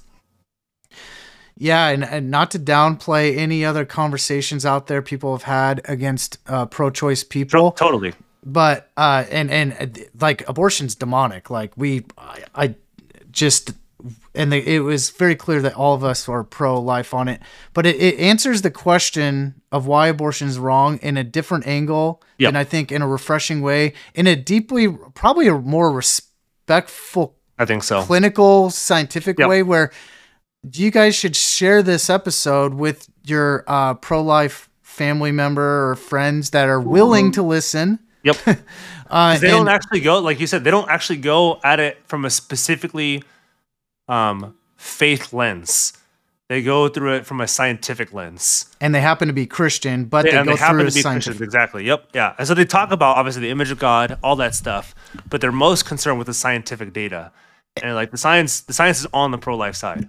And yeah, exactly. And this is a common theme with this series, Apologetics, that their scientific backing is backed up by the Bible and Christianity. Yep. So then the episode after that is, are all Christians racist? Obviously not, but that's one of your provocative questions that I saw that come out. I was like, I'm not gonna lie, I was a little like, ugh. No, but I'm being very, very, very intentional. Right. And I mean, I won't get too political in this, but like it or not, when a non-Christian looks at a Christian, they think they're racist. They look at the mid-19th century, they look at their understanding on the curse of Ham from Noah, and that all blacks come from this curse, and so all blacks are cursed from birth. A lot of the Southern engagement with Christianity. So a lot of non-Christians, a lot of those who are not whites will look at Christianity. So that's a Western racist religion. I'm going to go Muslim. I'm going to go something else. And so I'm very aware of those questions and those fears around the Christian faith. And I want people to know, especially from Dr. Yancey, who's black and he's a scholar and he's a Christian, that he's done extensive research on this. He's a Christian and he knows that like Jesus was not racist. The Bible is not racist. It talks about slavery, not the same slavery we think of today at all. Christians may be racist, but the Christian faith is in no sense racist. So if Christians are racist, then they're going against the Bible. Yeah, and not even Christians are that. It's a very tiny. It's like going back to the Islam episode with Ibrahim, like a very small, tiny percentage would be radical Muslims. A very small, tiny percentage of Christians could be racist, but even worldwide, most Christians are not white. Yeah, and that's what I like. Again, I'm aware of the questions where like a majority of Christians are not racist, but that's not who people see when they think of the Christian faith. They look at the Westboro Baptist. They look at kind of the loud majority who are Christians and KKK or whatever it is, and they're like, "Oh, minority. That's Christianity." Yeah, minority. And so we need, as Christians, we need to be very aware. It's like, yes, majority of Christians are not racist, but we need to be aware of how we're viewed by people, because that's a big deal, and we need to show them that the Christian faith is not racist. And if anybody, minority or not, is being racist, then they're going explicitly against the teachings of Jesus and the Bible. And there's some extremely faithful Christians, brothers and sisters, that are black and Asian and everything else that's not white in America. So don't take our word for it. You can talk to them and be like, well, you're Christian and you're not white. So but it was a provocative question. I know it's a provocative question. I meant it to be provocative because I know the cultural waters that we're in, that when, again, kind of, you can call it liberal, whatever media, big media, looks at Christians. What do they usually say about Christians? they usually say they're racist. Yeah, it's a very extreme secular, hateful type of argument to try to put Christians down. Yeah, we have to be aware of it too. Yeah, no, exactly. So it's stuff we're not going to hide from things, whether it's a legit question or not. Totally. That's kind of the point. We just have to know it's being asked. These titles might not even be on these episodes, might not even be like technically like legit per se questions, but the real questions people throw out there is what you're kind of going at. And this goes right into the next episode, which same vein. It hasn't published yet, so I don't really, and I don't remember taking. As of the moment that we're recording, has not published, but by the time this comes out, it'll have already published. The politics one with Van Drunen, right? Yep, and that's what I also provocatively titled. I know, I saw that. So no, we're not going to talk about politics. And we did a good job, like again, having Van Drunen on, where we didn't get into like a political per se, Democrat versus Republican conversation or candidates or anything. We're just talking about the faithfully living as Christians in this civic world, like civil realm. Yeah, and I'm excited to have Van Drunen on again because I want to learn more, and from my pastor and you too, because I know there's terms and confusion with what two kingdom is, and if you guys don't think so, go on Twitter and see how much like people or don't go on Twitter, hate two kingdom. And I personally am like, okay, I appreciate and love neo-Calvinism. Yeah, right. I like Kuyper and Bavinck, and I also understand what Van Drunen says about two kingdoms, so I'm still trying to like how do they coexist? And Augustine, City of God, like I'm going through that right now, right? So I'm like, is it tribalistic to say, oh, I have to be 2K? I'll give you this counsel: keep reading for another 5 years, and then maybe you'll figure it out. That. And not to go off, change subjects, but we're pretty much done on recapping. But what really helped me is the Neo-Calvinism episode with the two gentlemen we had on, and their book. Grace Sutanto and Corey Brook. Yeah. And they're from Westminster, Philly. Right? Sutanto is. Brock went to RTS. And I just got done reading 2 or 3 books in a row by Bavinck. I love the aspects of Bavinck and what he says, and then Kuyper too. And so I understand like the cultural engagement too. And then I understand the political atmosphere of the two kingdoms. So I'm still trying to learn. Don't mind. Yeah. And this is why, how do I say this? Social media is both a great good and a great evil. It's great good because you can get connected with people. You can let your opinions be known. It's also great evil because people who, again, how do I say this with a nice touch, even to myself, who don't have the training necessary to make their opinions known, can still make their opinions known. Wow. And people who've done the reading, done the training, who have their opinions, tend not to be as active on social media. Yeah. And so and again, the episode's provocatively titled because I think, again, it's a question that a lot of people have, like, oh, I'm a Democrat, or I'm not registered, I don't really care about politics. Can I be a Christian? Because all Christians that I know are Republicans, or all the media says Christians and Republicans and all that stuff. But I was like, is that actually, and not saying that Christians can't be Republicans or can't be Democrats, but is that even the right question to ask on the front end? That's a good way to say it, because it doesn't feel like, I don't know if the right word would be saying legit question, like I said before, but it's why I asked the question, because I think everyone thinks that question when we talk with Dr. Van Drunen. That's not the question you should be asking about the Christian faith. Yeah, if they engaged with us a little bit more, that wouldn't be the question. Correct. Yeah. Last episode. That was the final episode? We have one more.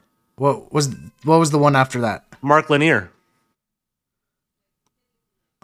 We talked to him about engaging with the Christian faith. Yeah, wow. Yeah, he wrote the book on all religions on trial. That was a great episode, and it was recorded so long ago I forgot it was even in this season. But he writes really good books on like apologetics against like atheism and stuff. And he's a big time lawyer. So if you guys know the opioid crisis, he was the guy who took it down in Ohio. So if you guys heard that big case in Ohio and look up the lawyer, it was Dr. Mark Lanier, who's a really well-known lawyer, and just he's a sold out Christian who writes from a lawyer's perspective. And so we talked to him because he wrote a book on kind of the different religious systems and how they interact, and how as Christians we should interact with our Muslim and Buddhist and whatever brothers and sisters.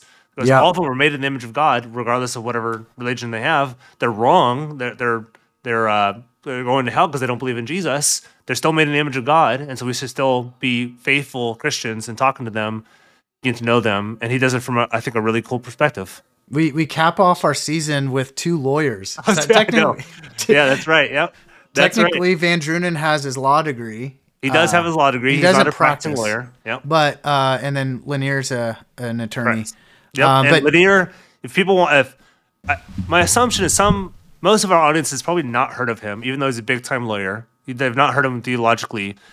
He's very similar in flavor to Van Drunen. He has a lot of theological leadings that are very similar to Van Drunen.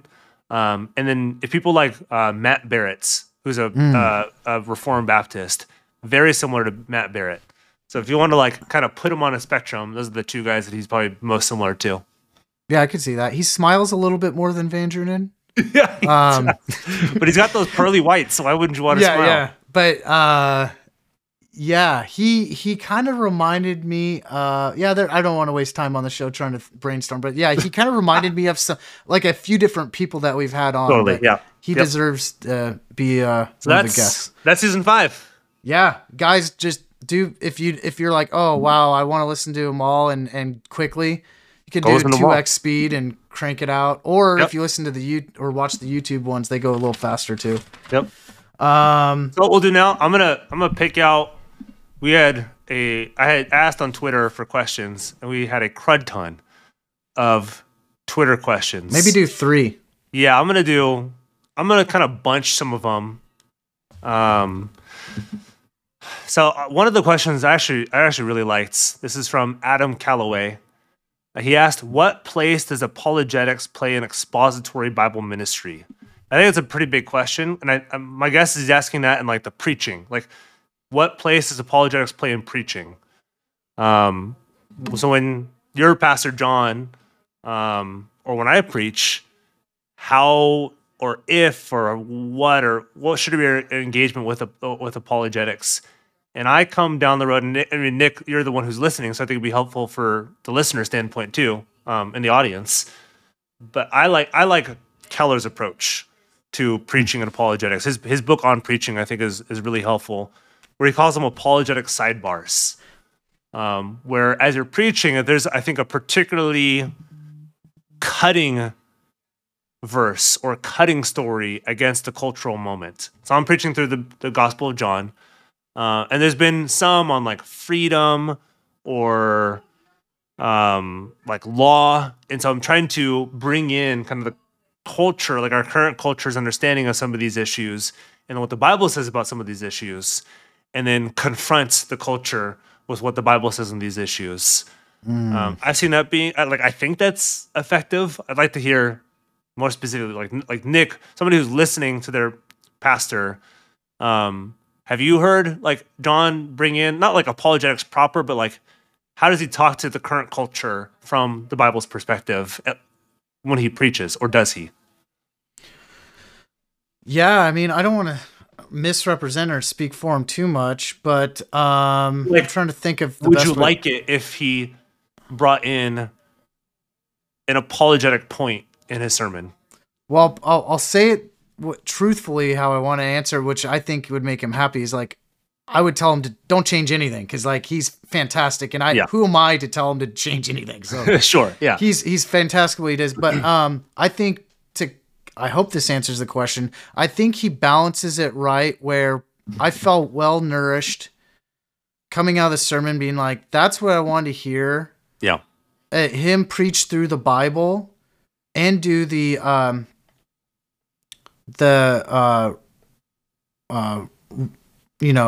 ordinary means of grace, and we go through the sermon, and I feel like I needed to step away from the overwhelming busyness, secular world that I'm living in. Yeah, outside, what Monday through Saturday. So I already know what's going on. I don't need a news recap, but he does bring in, and it doesn't overwhelm the sermon. Yeah. But he brings in like every now and then to give assurance and comfort as believers where we are now being Christian. I don't know if that's really helping answer the question, No, but yeah, that's helpful. And I think maybe to help answer that too is, the sermon expository ministry is for the preaching of the gospel, preaching the law and the preaching of the gospel to upbuild the saints, to call to conversion those who are not Christians. And I think it'd also be helpful if churches had not to overwhelm, but like something on like how to think about cultural issues, but like an ongoing series on some cultural issues. I don't know exactly how, or Yes. in your church. Yes. But that's really hard because you have to keep up with a lot of data, a lot of issues, a lot of reading. But yeah, something on the side. So that's actually, to clarify, that's something that he's also really good at. So I know your church, everyone does a kind of probably a version of this, but he has a adult Sunday school after the sermon, and we go through more of a lecture series. Yep. It's not tied. I'm a big fan of adult Sunday school. Yeah, and he's talking about like he'll recap like he read like the Carl Truman books, and then he talked about what's going on in the world today. He's talking about right now the millenniums. So he's talking about like what's the difference between the millennial eschatology views, and then he'll talk about the one series was on the Holy Spirit. Yep. And then that helps like give room to address things that are outside that 40-minute window that he's doing preaching, expositing out of scripture. Next question. I think this is good for broad. This is from Nate D. His Twitter handle is Pastor Nate D. What are some ways to engage in apologetics with teens who have a hard time following even basic logic due to their decreased attention spans and deficient education? I thought that was a very appropriate question. Wait, what was the question again? That's good. I like that. Because I think that's a big deal. I call it our TikTok generation. Yeah. Decreasing spans, and especially so for kids, because we think, and we had this doesn't come out for 2 days as of recording this, but we had Dr. Jessica Hooten Wilson, especially on education with kids. She's a big classical educator, champion for kids, and it's because kids do have such a short attention span. And I'm one of those who say you do not capitulate to the kids' attention span. As easy it is for me to say without kids. I've dealt with kids in ministry. Like there's a bunch of kids at our church that I teach. But like their brains are so stinking malleable. Mm-hmm. If you train them up in this way where it's you build the logical categories over a long period of time, and I think a lot of teachers get really frustrated with kids because they don't you can't give them everything all at once. That's a big deal with kids. It's just gonna be overwhelming. Like I'm sure with your two, you can't give Leo everything all at once. Right. He's gonna it's a long, slow drip. And to be okay with a long, slow drip with your kids, build the foundation, build some of these categories, slowly catechize them, build them up in the faith. First and foremost, they need the Bible. They need theology. And then you build on top of that apologetic issues and cultural issues. But I think first and foremost, you have to catechize your kids. You have to build them up the faith. Long, slow drip. It's gonna take years and years and years and years. And as adults, we could have an additionally short-term memory or short-term ability to keep with our kids. But I think that's the key is we gotta stay on it. It's wasn't meant to be easy. It's stinking hard. Being a parent and with kids. It's a learning process for the parent too.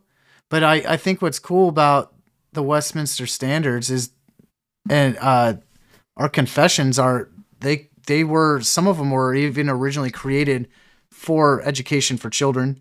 Yep. So lean on those, and also don't get impatient. I have to remind myself all the time of that. It's not about the quantity, like you said, to shoving it down their mouth and like, you need to get this. You got to remember, like, dude, they're 3 years old. Like, what did you know? Like, but at the same time, I am amazed how smart my kid is. Like, he blows me out, like blows my mind sometimes. But I think it's based on you stick with consistency. Yeah. They like routine, and you give them doses. Like, I recite the Lord's Prayer every day with my kids, and I don't know if he can do it by heart yet, but I know he's word-lipped it. Yeah. But the repetition is what's going to get there eventually. Yeah, and he knows God, and he prays to him now, and it's like warms my heart. I would also say, but he's not going to be a theologian at 3 years old. No, it's going to be a long time. Know who they are. They're little brains, but they're actually smarter than you think. Don't talk to them or treat them like a little. Don't treat them younger than they are, because if you I would say don't even treat them at their age. Treat them a few years above. Exactly. So if you baby talk a baby, they're gonna talk like a baby. Yeah, exactly. So I talk to my toddler like I don't change my inflection, my voice. Yeah. And I think that could help too with just having them absorb the information. Yeah. Because they totally could. They've memorized. I mean, again, I'm not cool and hip like all the young people are, and you're definitely not, because you're a lot older than me. Just kidding. Yeah. That was a joke for people who are listening. Not cool. I believe you. But they've memorized like TikTok dances. They memorize music. They have the capacity. It's just they've listened again. They've listened. They've watched to it a million times. So you have to do the same thing with truth and with apologetics. You have to not match what they're doing, but it's the repetition over and over and over again. And as hard as it is, not getting frustrated if they don't get it the first time or second time or third time. But if you start young, even if you start older, you just keep at it for a long time. Yep. Use the Westminster Standards though. Yep. They're totally. meant for children. 100% agree. Teaching. Then last one that I saw, and there's I'll kind of summarize the rest of them, but I like this one a lot. Kelly Talzak, her Twitter handle is It's Me Kelly 1. Says, which argument for the existence of the Christian God do you find to be the most compelling to atheists or people of other faiths? And I'm not gonna punt on this question, but I'm gonna kind of do the Ibrahim response to this, and that's to read the Bible to them. It's not just to give them a curt response. That was kind of surprising. It's not like I should have expected it from Dr. Ibrahim, but we asked him like how would you engage with them? I was like, I would just read the Bible with them. Like, you actually read the Bible with them, and you allowing the Spirit of God to work in their hearts to transform them. I think that's probably the biggest thing. It's reading the Bible to them. We can go through the philosophical arguments on top of that, but I would say that's probably the big thing. There's no all of us want a silver bullet. Give me the quick, fast thing to work. But I think Dr. Ibrahim was right. It's you read the Bible. Yeah, and it's also it's not a cookie cutter thing for every person, because you could play the long-term game with somebody that's in your life that you don't want to make things awkward for a long period of time, like a family member. But then you also have a next door neighbor or an acquaintance, or somebody you run into at the grocery store that's a stranger. So obviously with the stranger, they have a question, you could get directly right to the point. You never see them again. You want to plant that pebble in the shoe then. The long-term game is all about building friendship first, and being upfront and honest, I'm a Christian, and then they might have their only interaction with any Christian is you. So yeah. And I'll summarize the rest of the questions. Most of the questions, because there's a big debate between classical and presuppositional apologetics. Classical is, again, generalizing it. It's you use kind of rational proofs to build up to the Christian God. Worldly stuff, philosophical stuff, whatever it is. And I think the best known is Dr. Sproul. R.C. Sproul is a classical apologetic. J.V. Fesko is classical. Michael Horton is classical. A good majority of the Westminster guys are classical. Some are kind of tend towards presuppositional. And then presuppositional is kind of more associated with Cornelius Van Til, and it's you're asking them for like the kind of famous answers like by what standard, or like what's your underlying belief. And I don't think that's the best apologetic. There's not like one, again, there's not a silver bullet. I don't consider myself presuppositional, and I don't consider myself classical. It's I talk to somebody, I have a relationship with them, I present the gospel to them.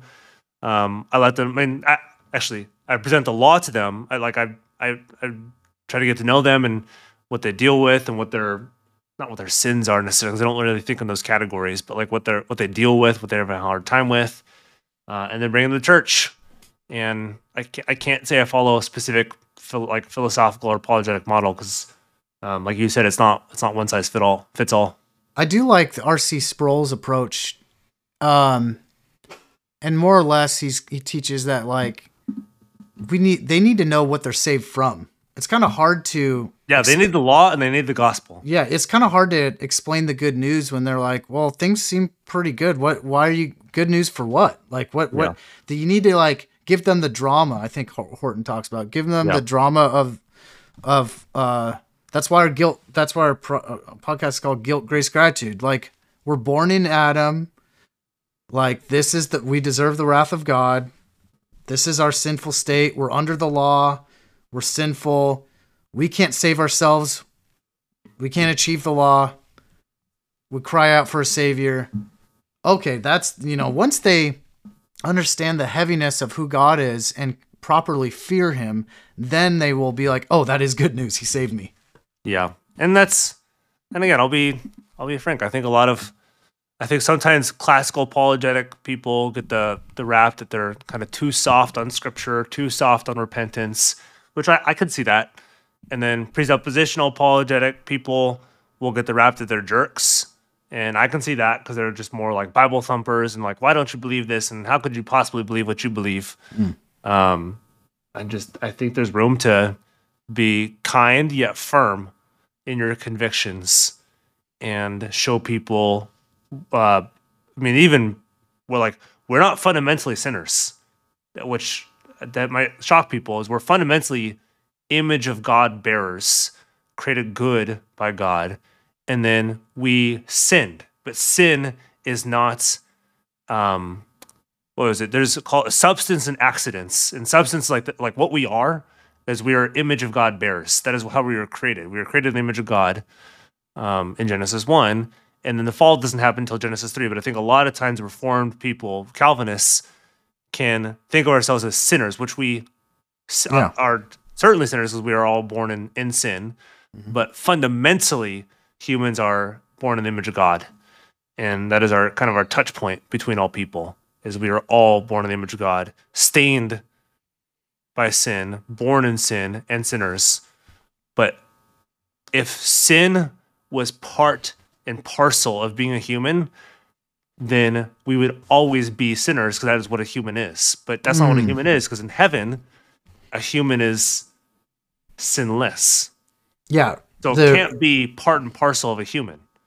It is a condition we took upon ourselves, but we'll be stripped once we enter into the heavenly gates. Originally, we were created not being sinners, and when Genesis 1-2, there's no sin. Humans were created good, image of God. But don't get too excited right now, guys. Like we're naturally sinners and can't get out of that. We have to be adopted into God's family again. Totally. But when Christ comes back, he's going to keep his people. Yep. And we will be glorified, and we won't have sin anymore. We'll be back to and better than the way we were originally created. Yeah. So that's like, that maybe recap all the questions. There's mostly, and I should have known this was going to happen, but mostly just presuppositional versus classical, which, you know what? If somebody needs a more presuppositional approach, use it. Somebody needs a more classical approach, use it. Use what you see the person needs in that moment, and get to know the person. Don't just thump them the first time you meet them, but get to They're know them. human beings. They're not projects. Yeah, so as long Yeah, that like irks me. What you just said is a lot. I think of people, reform people treat other people like projects. Yeah, and as long as you stay faithful to Scripture and don't turn into a heretic, and you keep close-handed issues that are salvific and close-handed biblical issues sound, and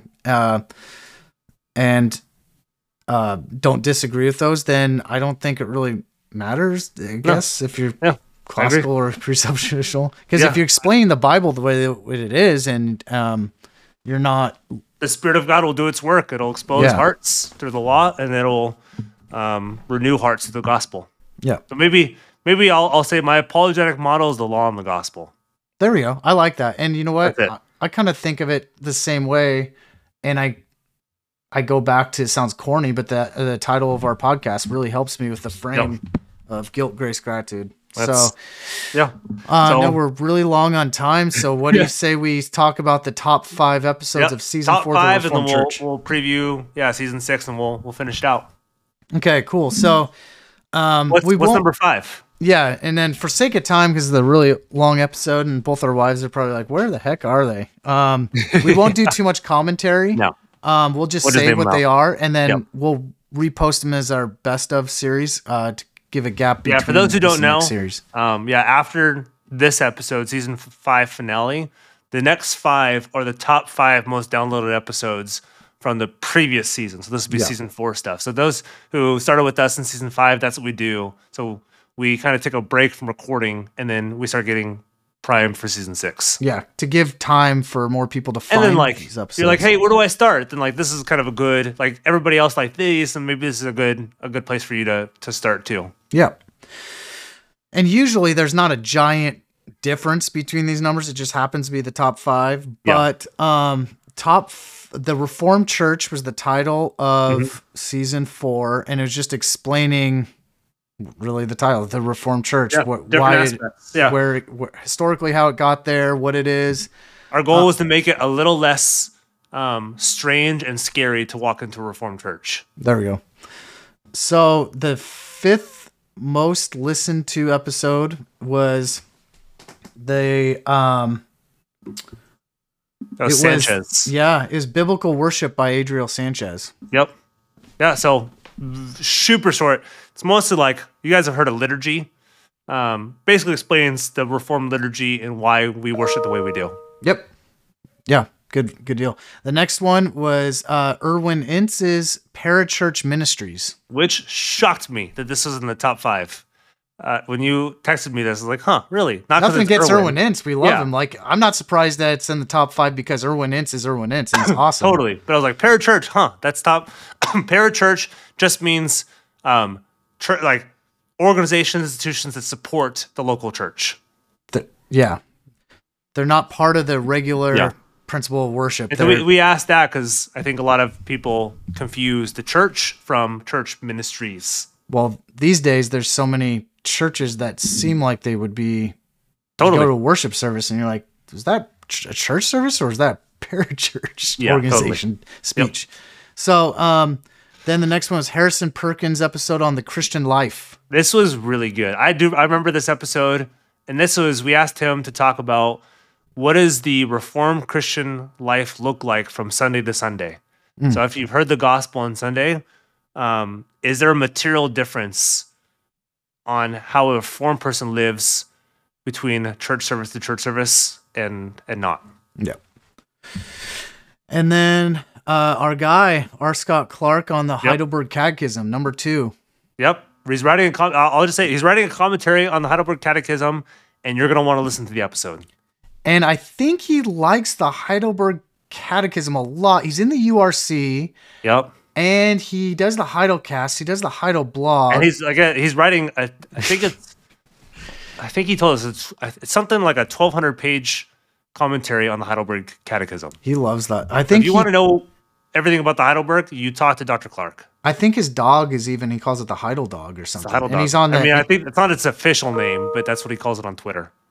and he's now on Instagram. So he's on the Heidelgram, I think I told him, and he thought that was funny. Yep. And then number one, not too surprised by this. Number one episode was Guy Waters, the Presbyterian Church. The Presbyterian Church. I was a little surprised. Not that, like, I knew this would be a listen to episode, but to be above everything else, I was a little surprised. We had bigger guests than Dr. Waters, so, but yeah, it's like, how is the church set up? How are presbyteries set up? What's the difference between a pastor and an elder? What offices, all that stuff. That was a helpful episode.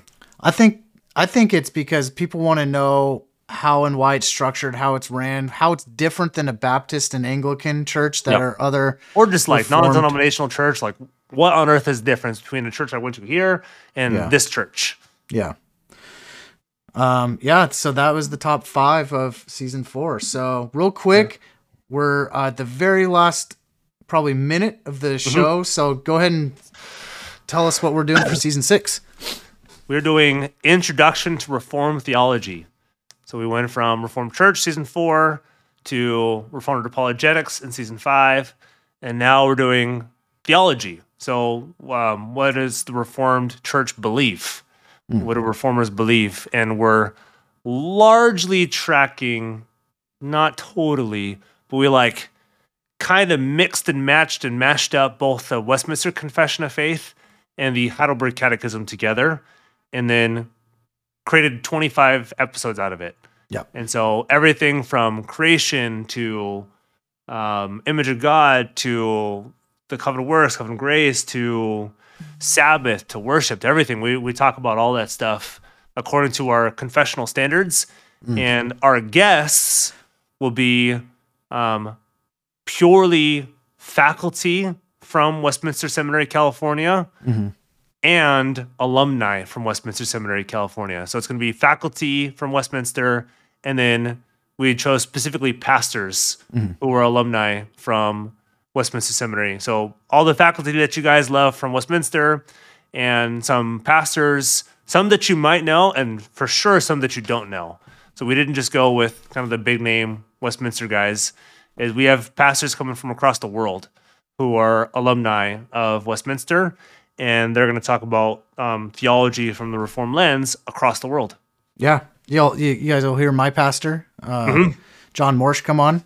You'll hear Danny Hyde come on. You'll hear pastors from Europe, from South Africa, from Russia. I'm still working on that one. From all across the world, Canada, America, Mexico, everywhere. You're going to hear Westminster alumni, Westminster faculty, pastors talking about Reformed theology. So it's kind of like a systematic explanation? Yeah. I think that's probably the closest way you can describe this. It's the basics of Reformed systematics. Okay, cool. Yeah, and we're playing around with season 7 ideas.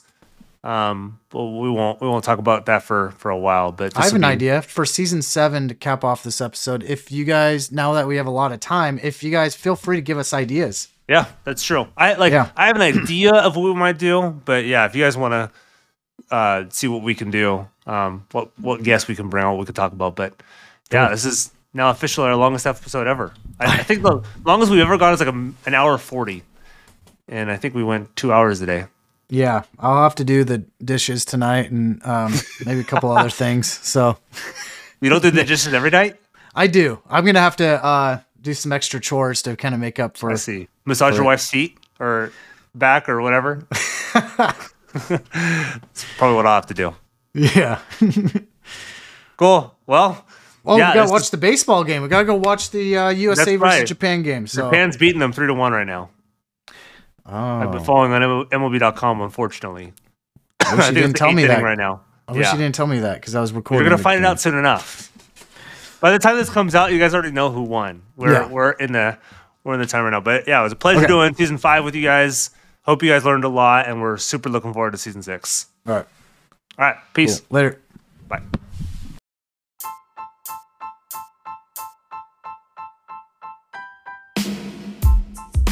Hey guys, thanks so much for listening to the episode of our podcast, Guilt, Grace, Gratitude. And if you go to our show notes, as a reminder, there is a link to Patreon, and you can find out how to become a bridge builder.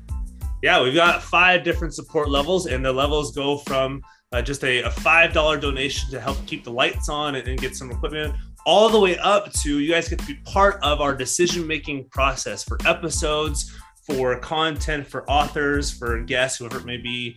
And you guys get consistent conversations, maybe even since our episodes, the second that we record them, instead of having to wait for episodes to come out. So look at that, see what you want to do. As part of that, we have a goal to get about $1,000 a month.